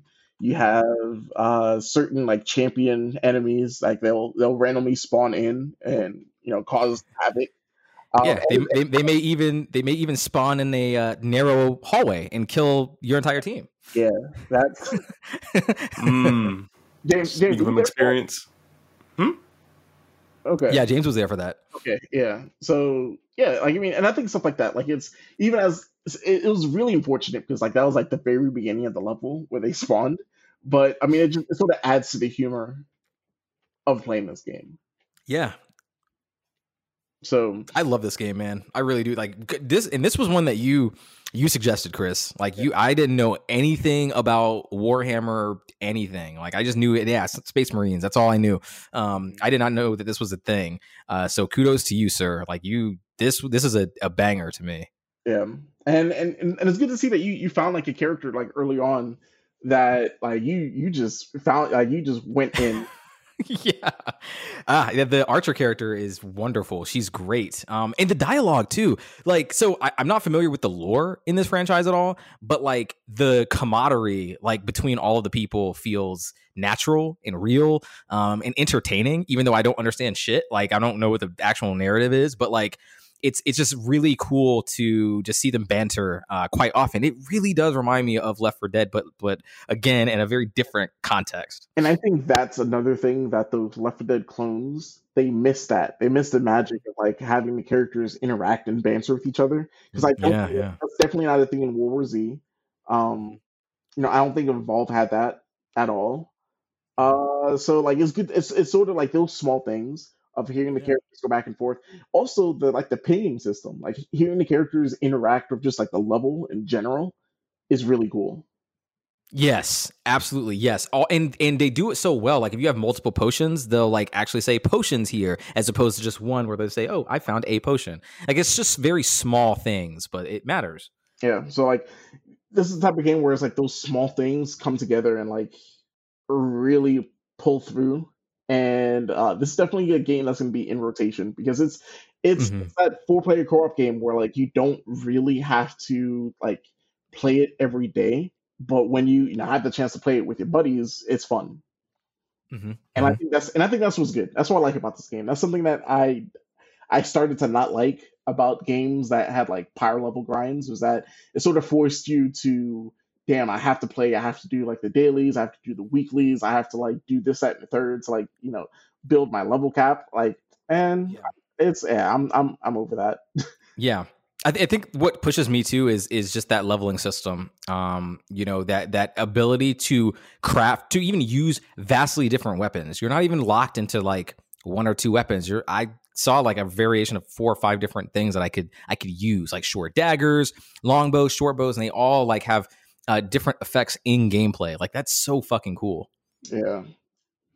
So this is definitely something that we'll sort of talk about here and there. And same thing with this next game, Risk of Rain 2. Risk of Rain 2 is actually a game that's been out for a while now. This one was initially released in 2019 and made by a small team, made by Hopo Games and Play Everywhere. It's originally Risk of Rain 1. I'll start it off with this. Risk of Rain 1 was a roguelike, 2D side scroll.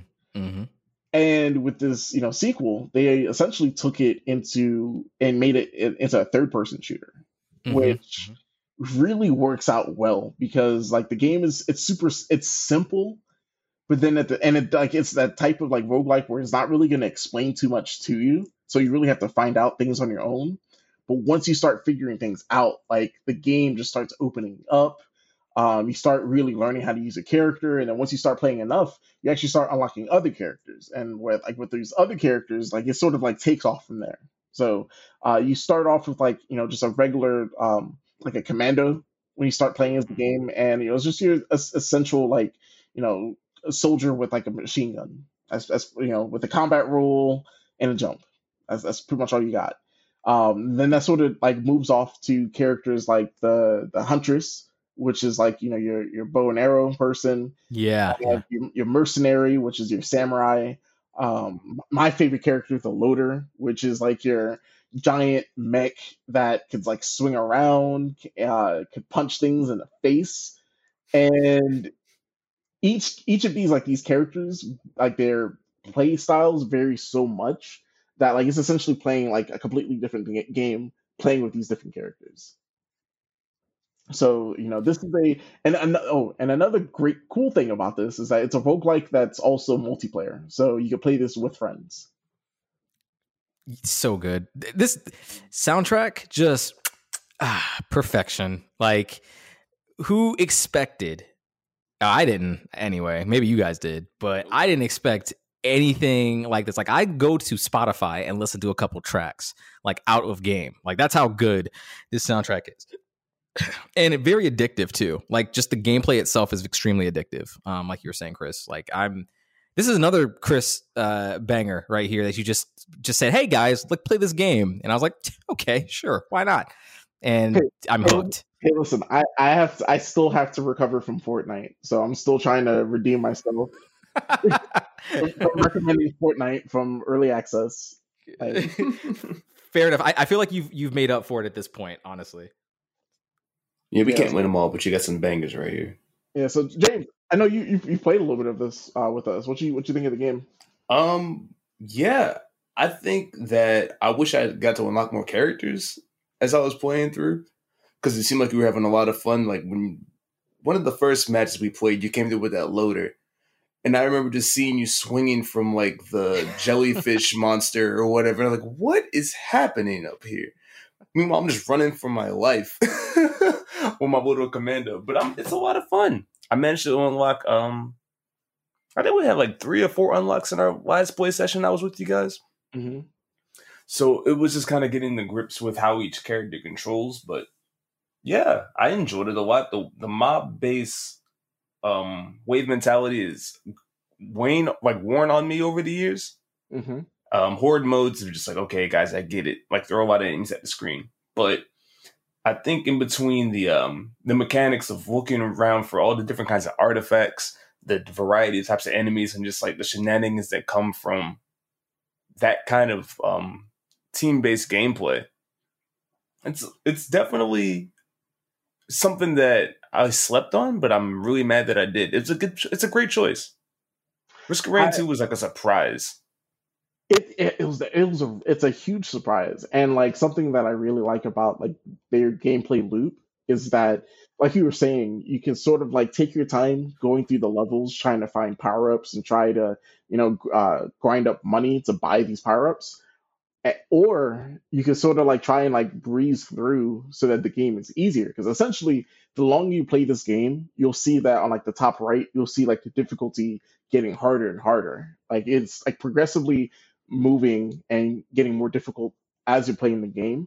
And if you're spending a lot of time like trying to like level up and get gear, it's essentially going to be really tough when you're playing like the hardest difficulty trying to fight the final boss, because it's at that point the game is literally throwing everything at you. So Yeah. I've seen people like, I think there's also like an achievement for like getting through the game in like 15 minutes or something like that. There's like you unlock something for doing it that way. So like there's a lot that like sort of goes into this game. I haven't really mastered the art of like getting like speed running through this game yet, but just I'm just playing the game how I like it at this point. And we sort of like jumped into like unlocking artifacts, which also alter the games. So like when you're playing the game and you're trying to upgrade, like get items, it's like originally this game is like it's a random drop. Like you'll go to a chest, and it's pretty much it's random what you get. But you'll have like this artifact that we play with now, where essentially you'll go to a chest and you'll be able to pick what item you want. So that's sort of which is great. Yeah, which really makes it so that if you want an optimal build, like you could go after what you want. Exactly. I kind of wish I had something like that for Hades, because that's what I'm running into now playing that game. Just a way to like, well, you kind of can in a way, but it still is like a lot more of a random aspect to it. For sure. This is a nice touch. I like that. Yeah, and the game doesn't penalize you for using it either. Like you're still able to unlock characters using these artifacts. Like everything, it changes how the game works. Yeah. This is I talked about at the beginning of my own segment that like I wanted to have like kind of a relaxing game, and this is definitely one of those for me. Like of course things get very hectic and stressful at times, but this is certainly one where like I get into sort of like a zen mode where like I can just relax, socialize, and like just kind of zone out to like some good vibes, like good music, nice visuals, like satisfying gameplay, gives me good feedback. Like it's really is a perfect blend of a lot of things that I really dig. So great game. Yeah, so definitely check it out. It's on the Switch, PlayStation 4, Xbox One, and on PC. The PC version is a little bit further along. They get the updates first, but the console versions are still pretty good. But yeah, definitely check that out. Pick it up with some friends. I think that's when you get the most out of this game. Actually, you get the most out of these last two games I talked about, playing with friends. These are really good co-op games. So if you're looking for something to play with your buddies, definitely look into Risk of Rain 2 and Warhammer Vermintide 2. So that's what I had this week. Like we said at the top of the episode, this is supposed to be our laid back episode. We still ended up pushing out a 2-hour episode. Hey, classic us. It's a classic us. So, let's go ahead and roll out the red carpet, guys. What you got for us? You want to go, James? Sure. Well, first of all, it is once again good to be back. Glad to have you guys here with us once again for the ride. It's 5 more episodes to 100. So, there's that. Stay tuned. We got some I feel like there's gonna be more of this because there's not a lot of game releases coming. But just diving into our backlogs, sharing this information with you guys. Let us know what you guys want to see us play. That'd be cool. Or tell to us about some of the games you've got to tackle over this lull, this break. Yeah.